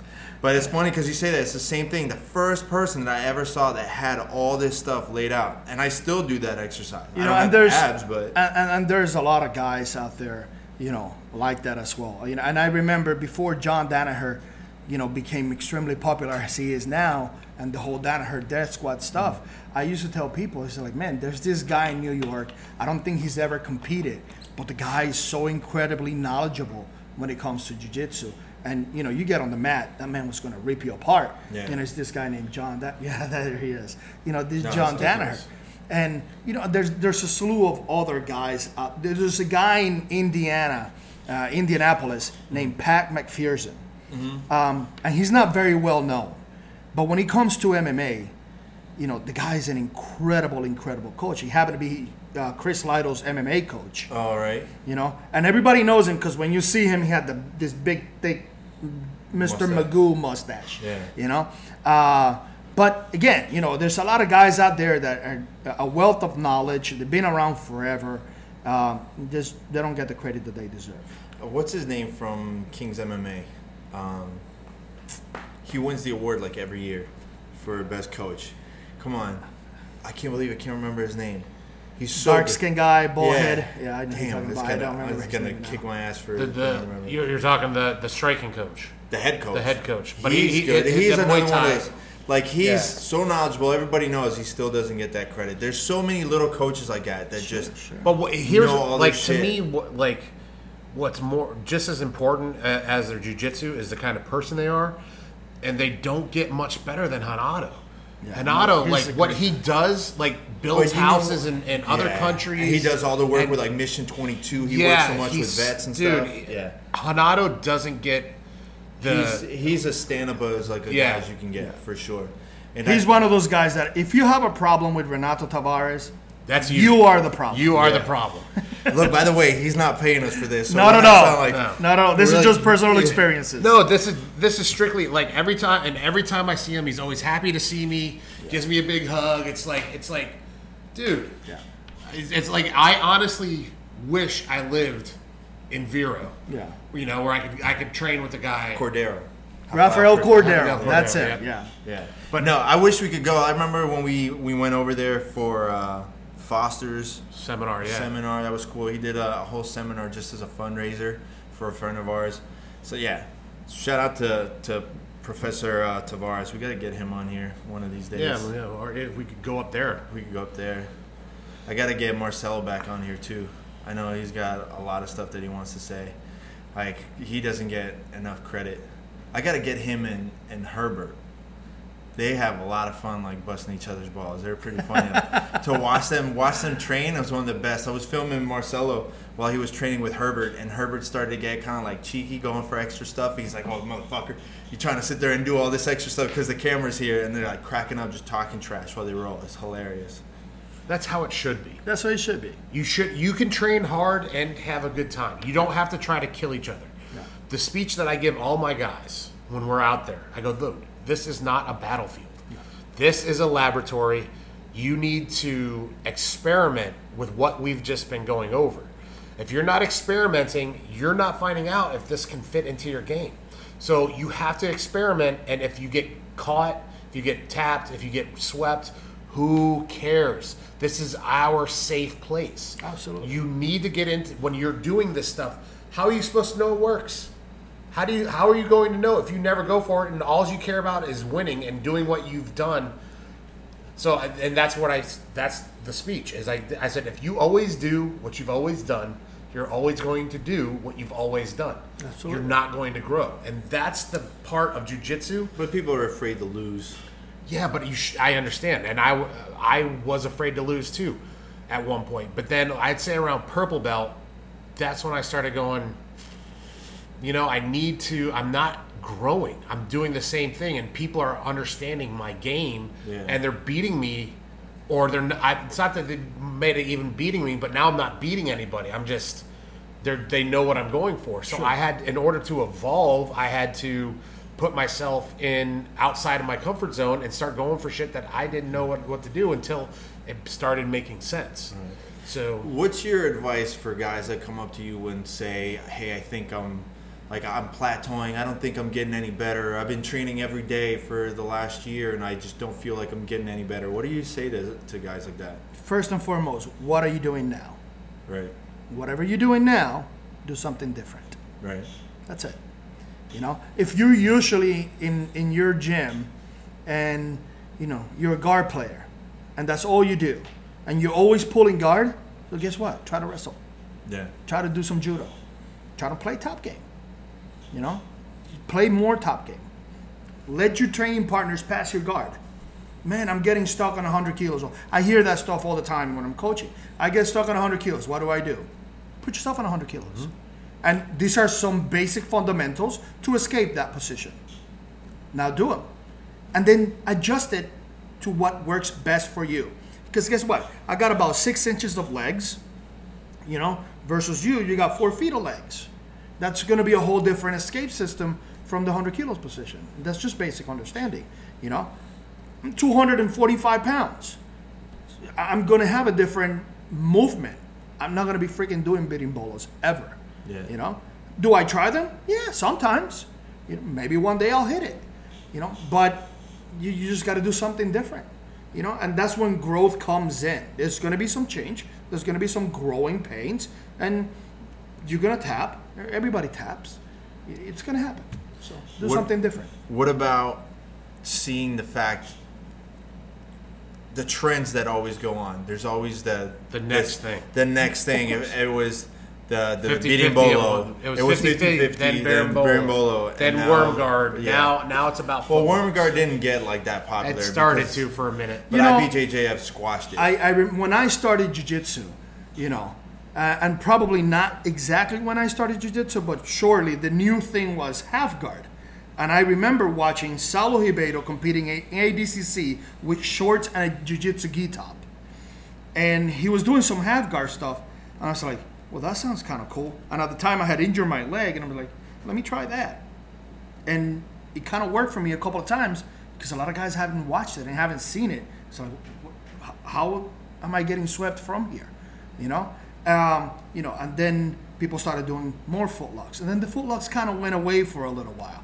And then, you know, open guard and lasso started coming in. Then inverted guard, you know, all this birimbolo stuff started coming in. And what's funny is none of this stuff is new. I remember watching a guy, Marcel Ferreira, as a brown belt, doing helicopter sweeps. It's not, you know, now they call it birimbolo. You know, yeah, there's some adjustments. It wasn't really popular back then, but there's not a lot new under the sun. You know, trends, of course, man, it's gonna happen. It happens everywhere. You know, you look at a basketball player in 1945. You know, the average height was under 6 foot tall. Now you get guys topping 7 feet all the time. It's gonna happen. There's gonna be changes. When I started, I was semi-athletic. And now you look at these kids like freaking Gordon Ryan. Yeah. I've seen some of the pictures and videos when he was like 16, 17 years old, ripped, all jacked up. You know, wrecking people. You see some of these guys nowadays. You know, the professional guys. You know, you never saw bodybuilders 30 years ago. They didn't look the same that they do today. And you know, with science and nutrition and technological advances, the access to information, you know, we joke about it, Sensei YouTube all the time. Yeah. But guess what? You can learn some of that stuff. Learn a lot of shit. Yeah. I learned so much from the Mario Sperry Vale Tudo series. You know, punching a bag. You know, but I learned some stuff. You know, and I had all the DVDs. Conan Marcelo and Carlson Jr. had a video from Panther Videos back then. I had that stuff. I still have a collection, a huge box of VHS tapes that I gotta get it digitized at some point. Oh, for sure. You know, God knows if it still works or not. You know, probably disintegrate. But that's something that I always joke with Ricardo Almeida. That no Ricardo Almeida, Amendola, sorry. But you know, he has a stupid collection of vintage. Well, now it's considered vintage BJJ. Yeah. But you know. Change happens. But what do you say when you get like one of the newer guys, like, oh, I learned this, I just want to do this, and this? Is it one of those things where you like roll your eyes, like, all right, first learn how to do a spider sweep or a scissor sweep? I don't, because everybody learns different. Right. You know, and a story that I have about that. There used to be he was probably around 12 years old back then. A guy named Chris Manuel, and I don't know if you ever met him. You probably have. And he was just 12, 13 years old back then. This is when the first UFC video game came out. And we're training, and he has this little footlock set up on me. And again, he was like 100 pounds, you know, and I'm looking at him like, really, kid? I was like, but that was cool. Where'd you learn that? He goes, on the UFC video game. You can't knock anybody for learning something somewhere. Yeah. You know, everybody learns different. I tell my white belts not to watch because they'll come in and they'll ask me questions. I'm like, dude, you don't even know how to get out of side control. Yeah. I want you to get look. You can watch. There's some fundamentals. Absolutely, you got to learn the fundamentals. You know what I tell them to watch? You want to watch something on jiu-jitsu? Watch matches. Yes. Watch matches, and then once you get your blue belt, then you can start playing with the different you can start playing with the different All techniques. right, well, let's say this. You get someone that's maybe like a 1-year white belt, right? Mm-hmm. They're still granted working on the fundamentals. But he learned something off of YouTube, and all of a sudden is just wrecking everybody. He's catching everybody in this. Good for him. Yeah. But you don't say anything like, all right, go back to doing the other stuff. Well, it depends. He's catching everybody with one thing, but what else? What's he getting caught with? Because I guarantee you, all one person needs to do is figure that out, how to defend that, and now he's done. And if he hasn't worked on his fundamentals, he's screwed. 100%. He's screwed. I totally believe that. For sure. That first 2 years is very, very important, and it's movement and positions. Honestly, if I didn't have to, the only reason I teach submissions to white belts is because if you don't, they'll get bored. Yeah. Of course. That first 2 years should be positions, transitions, and being able to survive. That's what I think the first 2 years should be. But if you don't teach them how to tap somebody out or whatever, they're gonna get bored. Everybody wants. That's why they. That's why they come. That's why they come. But that's when the bug hits. Yeah. It's once they start nailing those like couple of submissions, and all of a sudden they're like, oh, this is what I've been like trying to hunt for, like that little rush, over and over again. Absolutely. I mean, you have to have fundamentals, you know. And I've seen guys, with very poor fundamentals, but very good at the advanced sort of stuff. Yeah. And they can walk, or they can run before they can walk. yeah, and they're in the EBIs you would see a lot of that stuff. A lot of these guys that would hit a lot of crazy stuff, but they would never beat somebody with solid fundamentals. When somebody can defend these, and I use the EBI because there was so many leg lockers in there. Yeah. But when you get somebody can really defend the leg submission game or neutralize it, They're done. Yeah. They don't have anything else. Well, that's what you get, like guys like Roger Gracie. It's like all basics. You can't get more basic game than that, and an incredible high rate of success. And even what's his face, Kron. Yeah. Even Buchecha, Yeah. you know. But he's just an animal. Well, He's just so freaking but strong still, and huge. you see him compete. His game is very basic, very fundamental. Yeah. Did I ever tell you how I met him? How I met Buchecha? Like the most awkward meeting He was ever? just here a couple weeks or last week. Yeah. What's it? He did a seminar at Up at Stephen Stravelli's place. Right. But I never told you how I met him? No. The weirdest fucking thing ever. So it was when I was still working with Gilbert, and we went to Sao Paulo for his fight. So Gilbert had a hotel, like he had the big fancy like Hilton one that the UFC puts everybody in, and I was like a couple of blocks down. So like Gilbert texted me, he's like, "Hey, come over, like I need your help with something." So I'm like, all right, cool, whatever. I walk all the way to his hotel. I had the key, so like I just knock on the door because he was still cutting weight at the time, so I didn't want to just barge in. And Oh, whatever. I remember this. I remember you I telling me fucking like I open the door, pitch black. A room is pitch black. Now it's a standard hotel room, so you know how it is. You have the little hallway, and then you have 2 beds, Sure. and there's always like a little chair or something in the corner next to the TV or something. So I walk in and I see this one guy with glasses just sitting at the chair. That's the only thing that I can see. And then I know that Gilbert's sitting like on the bed somewhere trying to sleep. I'm like, hello? Like, and I look and this guy's like, hey, what's up? I'm like, is that fucking Buchecha? I'm like, what the fuck is this guy randomly doing in this fucking room? And like Gilbert's like, oh yeah. It's him. I'm like, bro, what the fuck, man? I was like, say what's up. I'm like, super weird. Like, how am I gonna have a conversation with this guy? Like, my friend's half dead from cutting weight. This guy's sitting here. I couldn't even recognize him because he's wearing glasses. Like, this is such an awkward situation. I'm like, all right, guys, what did you want, Gilbert? Yeah, Like, you want this? Buchecha's kind of like BJJ's Clark Kent. Like if you seen him, You wouldn't have a fucking. you wouldn't clue. have a clue. Yeah, you never know. He's just like a regular looking guy. He's big big. and athletic. Like you could tell Leandro Lowe. You could see Leandro Lowe. He's got a very like distinct look. But like I've always liked to use Mike Musumeci for that. Oh, Yeah. Mikey. For that, because he looks like such a goofy kid, and Yeah. just like you never think he's 2-time world champion. He's the kid that he's the guy that I would bring with me at a bar and just like randomly bet people. I'm like, bro, I bet you that kid could fuck you up. $500 if you can even like touch that kid. If you can take that kid down, I'll give you $500. Who, what? That little guy? It's, I was just telling my guys the other day about Mikey. about how he lives. The only thing he lives for two things: school, jiu-jitsu. Well, I should say three. School, Wow, dude, jiu-jitsu, you fucking give me a Spanish Inquisition here? school, jiu-jitsu, and pasta. Pasta. Dude, he loves pasta. He loves pasta. But, like, he's an animal. Dude, I used to watch him and Tammy. They would come to the gym and drill for hours while they're still in high school. Yeah. Pays off. And look, he's the 4th American black belt champion. Yeah. Out of, for how many years? And the only one 2-time. Yeah, the Yeah. only one 2-time. Who was the other three? BJ Penn. At the black belt level. I think it's only him. Lovato? No. There, Lovato. Lovato, and there was one other person. I don't remember who the other fourth one is. I will look it up because I do this remember is Lloyd one worth Irvin. looking up. I do remember Lloyd Irvin, but I think he was a blue or purple belt Yeah. when he won the Worlds. Speaking of guys that we haven't seen, and BJ Penn, you see he's got another fight? That's right. He's got Ryan a Hall. fight coming up. Ryan Hall. Ryan Hall finally got a fucking fight. So BJ Penn against Ryan Hall. I wonder what's going to happen there. Like, what do you think really is going to happen? It's a jiu-jitsu match with punches. Well, and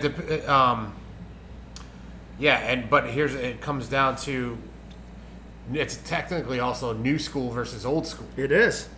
But it's that beginning of new school, Yeah. with newer school. So if we're talking new school as far as like the style of striking BJ Penn is gonna do, like if he's gonna do that dumb shit, like yeah, it's definitely new school. Before we get sidetracked anymore, I wanted to make sure that we went over everything that you wanted to go with. No, yeah, I mean the fourth one was Robert Drysdale.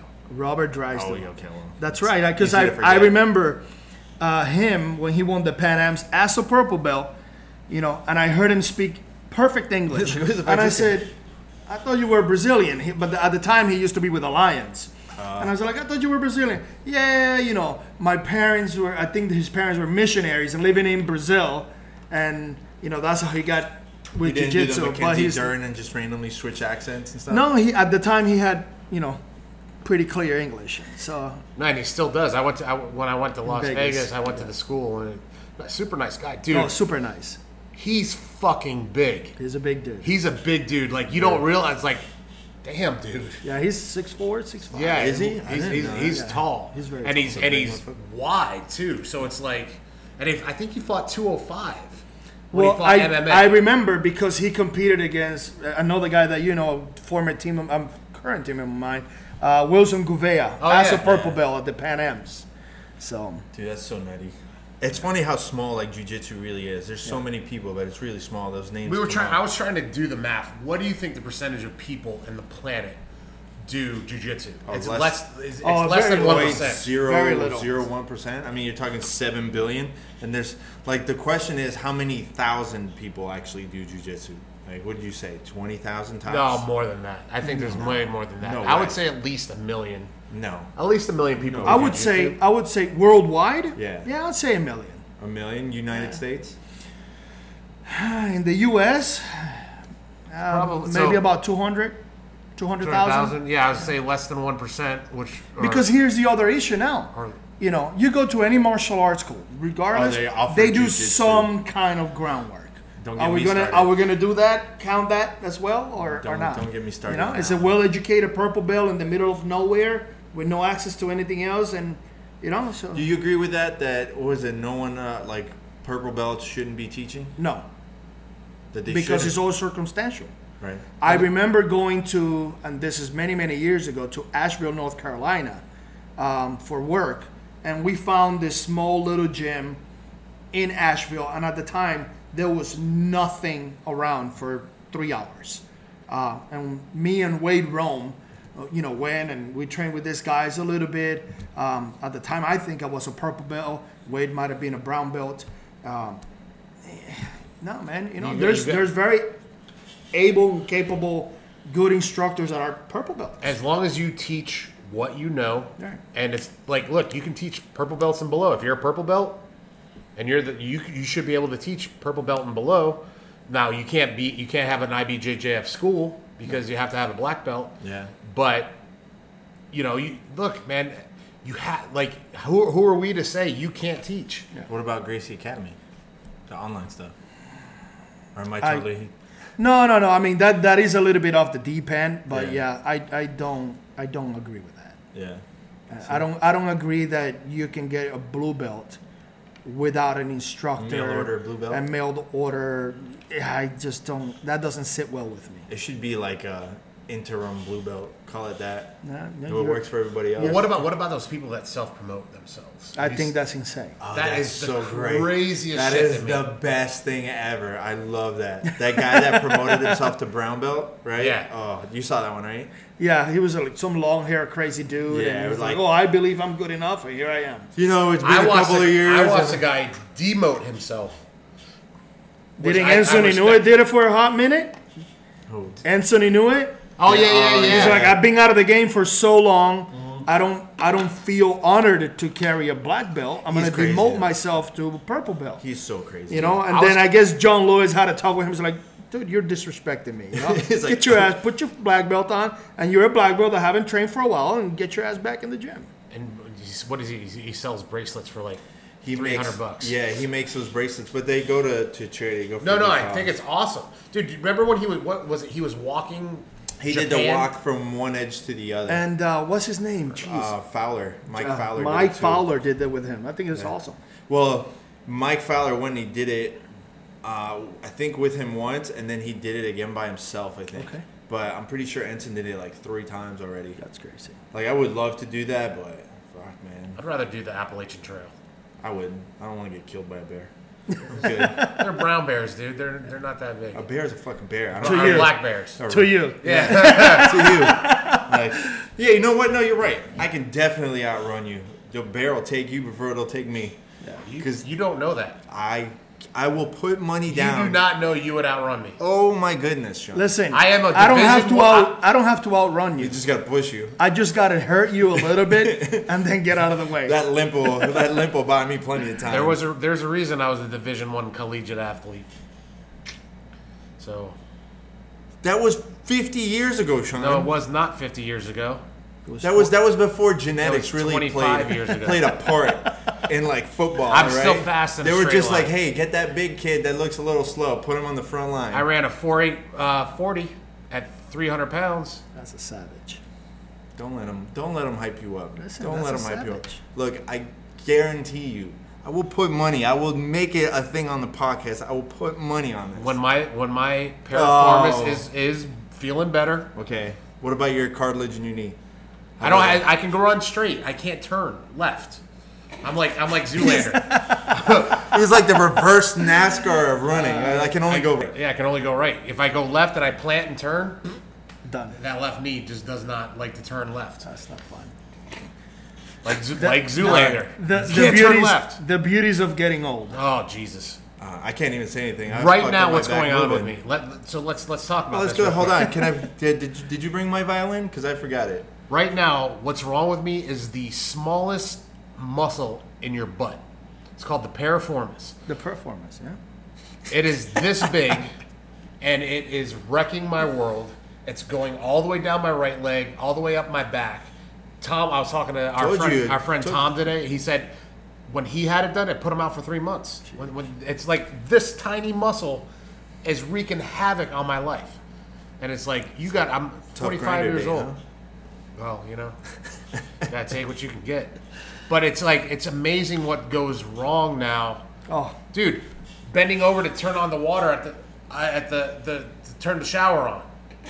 I'm like, oh, it's like what just happened? It's like somebody shot me in the ass with like a 22 from like, I'm like, what the hell's going on? I'm feeling I'm way too young to feel this old. Told you go get those PRP shots, man. No, when I can afford $900 or $700. It's not that much. Go hit up Tony, man. I don't know how many times I got to tell you to hit up Tim over at. No, I know. I know how much it is. I know that it's more than $500. I definitely need to go up there and hit him up. My back is jacked up too, just from moving. It was the first thing I tried to. and move. how old are you? 35. Shut up. Yeah, man. It's right. Dude, I noticed a difference between 28 and 32, and then I noticed a for difference sure. between 35 and 32. 45 and 38 is like two different worlds. Yeah. You just degrading on me? Well, You're gonna have to like duct. but tape you know, together to it's keep not so much that. this It's now podcast going. you learn how you have to do things. Like now, I'm all about my recovery. So Right. like I'm doing yoga 3 days a week. I'm doing out there is I'm not lifting. I rode the bike today instead of lifting stuff so for the next 2 weeks, all I'm going to do is yoga, stretching, rolling out, maybe a little bit of drilling, but that's it because I can't live like this where I can't. I haven't been able to compete for a year and a half. I don't know if you were at the. The last time we both competed at the same event.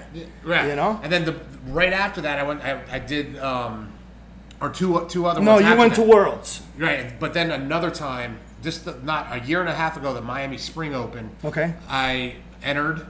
I beat the first guy, and I had to pull Oh out. yeah, that's right. Yeah. I had the first time I've ever had to pull out of it, and I was gonna. My next match was against Victor Doria. Okay.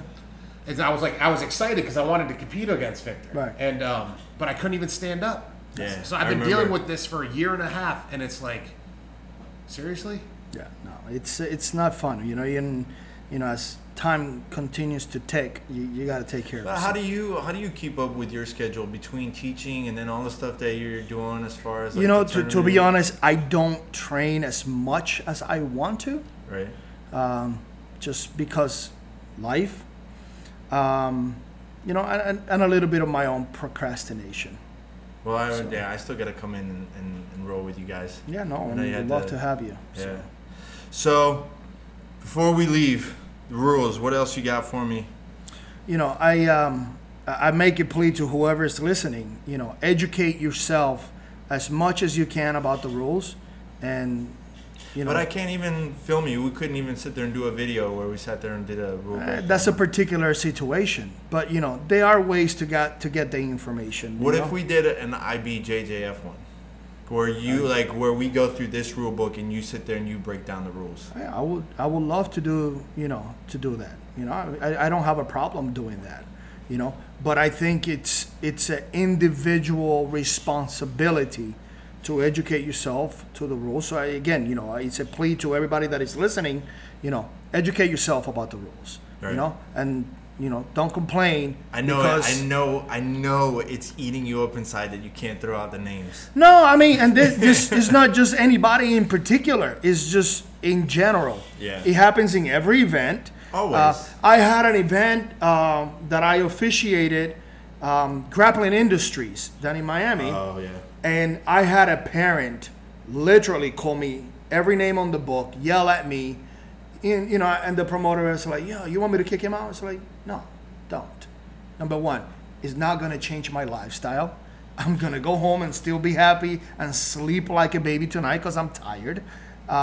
So no, don't kick him out. Yeah. But he was yelling and screaming because his kid lost due to the rules. The rules were not the same as whatever they How were old was used the to. kid? A young kid, maybe 10 to 12. One of my biggest pet peeves are the parents at these tournaments. Oh, yeah. I almost snatched father up. I was this close to snatching him up the way he was talking to his kid. You did the last Oh, one. right? I've interjected. There was, I want to say it was a new breed. And this guy, and I wish I knew his name because I would call him out. His son lost the match. The kid's crying because I think he lost to a girl. Comes back to the barricade area, and the dad is, "I can't believe him, this and that." I'm like, dude, don't freaking. And I told him just like this, don't fucking talk to your kid like that ever again. Yep. And the guy looked at me like he was completely lost. Yeah. And people behind me started clapping. I was like, I'm not saying it for that. Don't fucking talk to your kid like that again. Your kid may never continue his jiu-jitsu journey because Just of go what there. you just did, you piece of shit. And I walked away because I knew if I would have stayed there, There you I go. would have grabbed him by the throat. Yeah. You know? And all this kid wanted, I guarantee you, all this kid wanted was a hug from his dad. That's it. That's all he wanted. It's dude. It's all right. Yeah. You'll get him next time. That's right. It's like, you just go back, you train some more, and we'll do it again. Like, that's it. Yeah. I like these parents that live vicariously through their But kids. that's the man. other thing too, man. Like, that's the hard part. Like, That's- you're thinking about these kids there. Maybe they're not even crying because they actually lost, They're probably crying because they lost and now they're gonna have And to they deal with feel their dad. that I let my family down. Yeah, Right. or now I gotta worry about my dad saying But shit that's to me and that's a because I problem. lost. Yeah, you of should not course. put that much pressure on That's your kid abuse. to compete. Yeah, no, that's If your kid wants to compete, that's one thing. Don't make your kid compete. Yeah, You know, my It's daughter. detrimental. You know, my daughter. You know, I encourage her. You know, go. You know, she wants to train. You know, but there are certain things that you have to do. You got your school responsibilities, and whenever you want to compete, you compete. But I don't push her to it. Yeah. You know, and everybody has different parenting styles. I'm not going to tell you how to raise your own kid, but don't belittle your child because they lost a freaking jiu-jitsu match. Well, you see, it's like the soccer moms and Well, dads look, and Monday. all that Here's the bullshit. thing. In the grand scheme of things, that means nothing, and that's one of the best things that I take with me when I compete. Is I know if I win or lose, it doesn't matter. Monday, I have to go to work and make money regardless of what happened to me on Saturday. Absolutely. So it's like not having that pressure makes it fun for me. And if I had to put pressure on myself to win everything, I would never compete because I'd be such a wreck and I'd be so nervous and I'd be like, Yeah, but you know what it is too is the more the sport grows, the more parents are going to see that as the potential of either that's the out or that's a way for my kid to make money. Remember when we had Al from One vs. Need? He told us about Al Legora from One vs. Need was on the podcast, and he told us a story about how this father, I think it was a girl, right? I think it was a father reached out to him saying, hey, you know, we don't live in the United States. We're trying to move there. I want my kid to get like a sponsor and like they want to compete, and like that's the way that he saw the out. The more that happens, the more you're gonna get those like Tiger moms, like the Tiger Woods moms of like train. Like that's the only way you're gonna like. live. And that happens in every sport. Right, that's what I'm saying. In every That- sort of culture, it's inevitable when it comes to that. and it shouldn't happen. The kid should only train that much if they want to. if they want to. Yeah. You shouldn't force them. Like, it's different. Like, I understand, like, if a kid signs up for soccer or football or baseball and making them fit, and they find out they don't like it, you make them finish that season because they made a commitment. Look, make that commitment. But if you're in martial arts and your kid doesn't like it, take them out. Yeah. Take them out. That's wasted money for you, and it's wasted time for them. They could be doing anything else that they might end up liking. They might end up liking music. They might end up doing whatever. Yeah. You got to just Not support everybody. them. Look, not everybody has to be an athlete. We need scientists. We need, we need doctors. We need people that use their brain more than we need people that use their body. So, there's nothing wrong if your kid's not athletic or your kid's not competitive. Well, let's not promote obesity here. I mean, kids got to like exercise a little bit. What does too. obesity have to do with not athletic and not? Right, Look who's talking. Don't worry about it. I have a fast metabolism. Yeah, let's Don't raise worry your about shirt me. up and let's take a look at that belly. It's right there. Yeah, You're working your way up to ultra heavyweight. I'm at You know, 205. and going back to enjoying the jiu-jitsu, even at the competition level. I remember Rafael Lovato putting a really funny video. Oh, masters the and difference of, adult black belt, new style type jiu-jitsu, and then he's with one of his guys, and they're also like super aggressive. They both pulled guard. Butt scoop, 50-50, get a sweep, you're a world champion. Yeah. Versus The Masters. Masters jiu-jitsu, and they're, man, how you doing? I haven't seen you in so long. And the match starts, and they get a technical takedown, a guard. There's a little bit more technique involved, and get the submission. Man, how your arm okay? You all right? Yeah. Let's go get a cup of coffee. Yeah. That was you gotta perfect. enjoy it. You know who's got like the funniest like when he teaches is Pulga. Pulga is always funny how he breaks down like the points and stuff like that when he talks about stuff. He's like, look, just be smart. He's like, look, sweep, 2 points, world champ. That's what it is. Like each class, he's like, Puga is one of the funniest people I Yeah. know. But unconscious, not. he doesn't mean to be funny. He does mean to be funny. Yeah. But it's amazing. Even with how broken his English is, how funny he is. And I've never seen that dude in a bad mood. I've never seen Puga in a bad mood. He's one of those people that I love to see. Whenever he's around, I'm like, yes, Puga's here. He's someone that never really got his credit in MMA. Like, not at all. He won the belt. He had the belt and then didn't get another fight. Like, what sense does that? What was his record? Isn't it like 15-1? Yeah, no, I think It's just some crazy number like that. Is he retired from MMA? I don't know if he's officially retired. I think he just didn't want to focus it anymore. I think he got tired of trying to find. Well, look, I can understand people not wanting to fight him. Yeah. Would you want to fight this guy that can just, you can basically tap almost anybody out? Let's see what. It's like wanting to. And even whatchamacallit, for Worlds, he won Worlds. Like, I mean, get him back on there. I think he won 2 years in a row. He won the year. He won 2 years the in a year row. that I won brown. He won black. Right. And then he came back and won black the next year. I think he won 15-2. 15. I know it was a very, very, very good and then record. it's not like, I mean, he's had legitimate good fight. Yeah, the last one was a loss. Look, man, he only lost to Rick Glenn and Christos Giagos, but he's fought some legit people, man. And I hope that they're gonna put him back at the next fight to win. I think they're putting him into the next one, right? I think so. He got AJ pretty good. AJ pretty good. It's AJ Agrazam, the king of escapes. Yeah, it's like he's always it's like he's just small enough, or his neck is just big enough that they can't. It's weird. I've never seen that guy in a Kimura. His hand touch the back of his neck, and his face cold as ice. Gets out, continues like nothing happened. I think he's better than he gets credit for or he lets on. I don't think he's amazing, but I think he's way better. He's very skilled. But when's the last time you've seen him win by? That's different. By submission. Oof. He got pretty close over the weekend when he was competing against Herbert. Right, but when's the last time you saw him?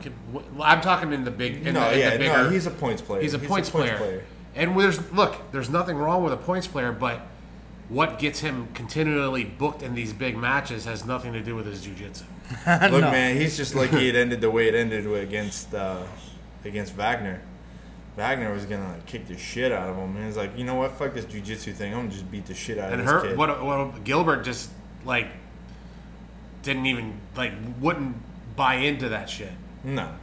Why is he going to? He knows where he's at. Yeah. Gilbert knows where he's at. AJ is just. He wants to get into MMA, and I don't think it would last that long. I don't think so. I mean, his style is a little different. I think his jiu-jitsu style is good for MMA. Yeah, I agree. Well, he's a wrestler. Right. He's got the wrestling base. He's a good wrestler, Division I wrestler. I don't know if he's got the hands. He's a good high-level black belt, and he's athletic. Have we seen his stand-up game? Not yet. He's still finished second. But he is training quite a bit. I mean, I know the word out there is, that he's looking to get an organization and asking for a reasonable amount of money. He's probably will get into one. I think that's the best way into MMA is to get big in either Muay Thai or any one of the in your own particular skill. In your own particular skill, you should become a big name doing that. That for sure gives you an incredible base. Sure. Once the shit hits the fan, it gives you an incredible base to fall back on, whether it's wrestling, Muay Thai, boxing, jiu-jitsu. And then you can start, once you come into these organizations, you have a name. Sure. If you don't have a name, who gives a shit? Because when it comes to that level, it's all about putting asses in the seats. And how many people are going to buy a ticket to watch you fight if they don't know who the hell you are? I mean, I don't disagree. I think you still, at the end of the day, you're still going to have hands. Oh, always. You can't always. You're not going to have the days of Ronda Rousey anymore where you're just going to be able to hip toss someone, armbar. And she also knocked a couple people out. Yeah. Don't forget that. People forget that. Come on. That's like... She knocked out, what's her name? Betch Correia. Put her to sleep. The level at the time, she was the highest level for women's MMA.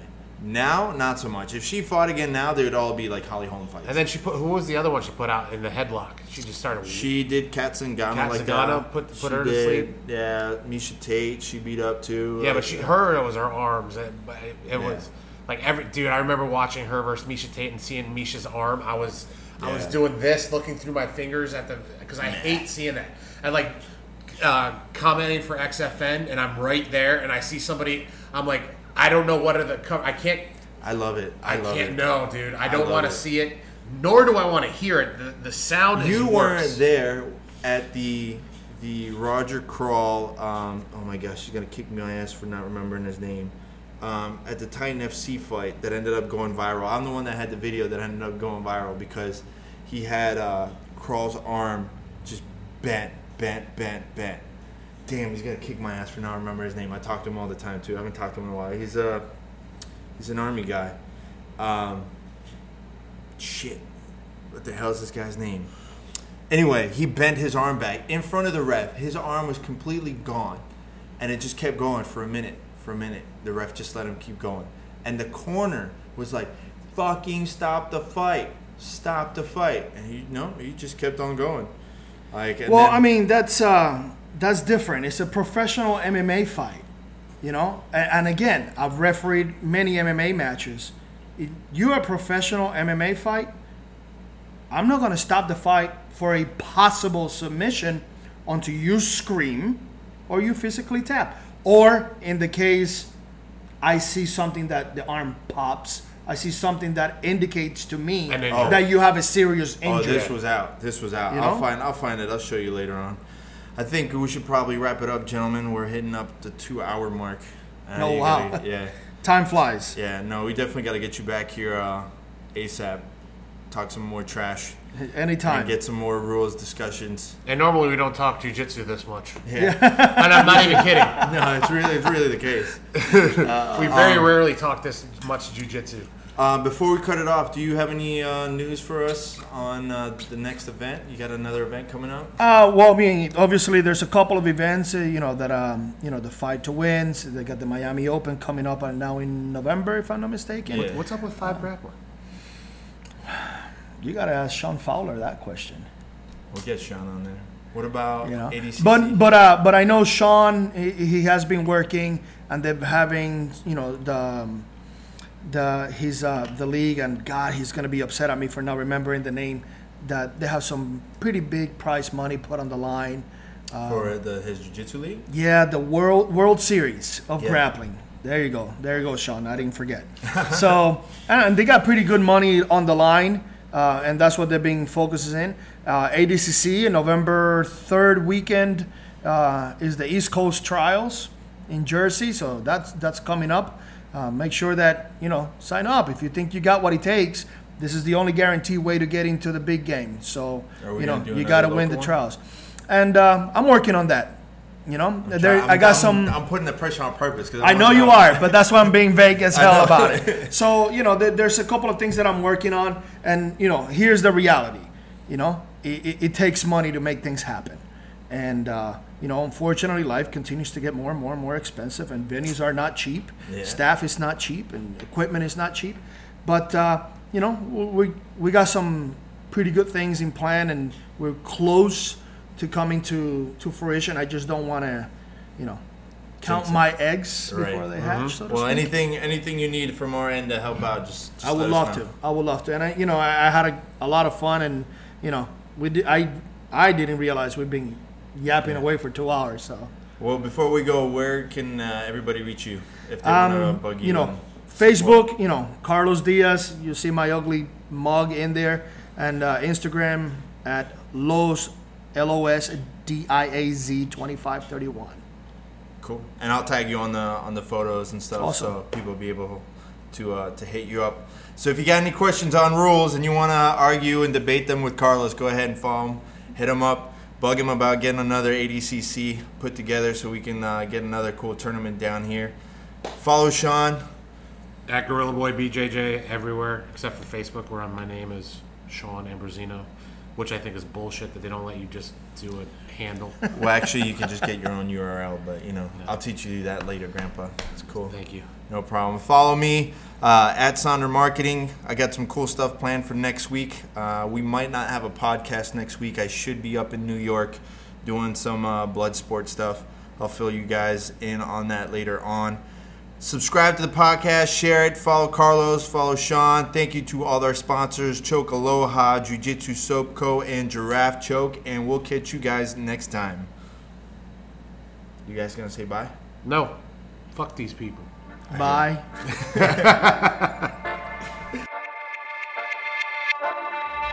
can't Neba?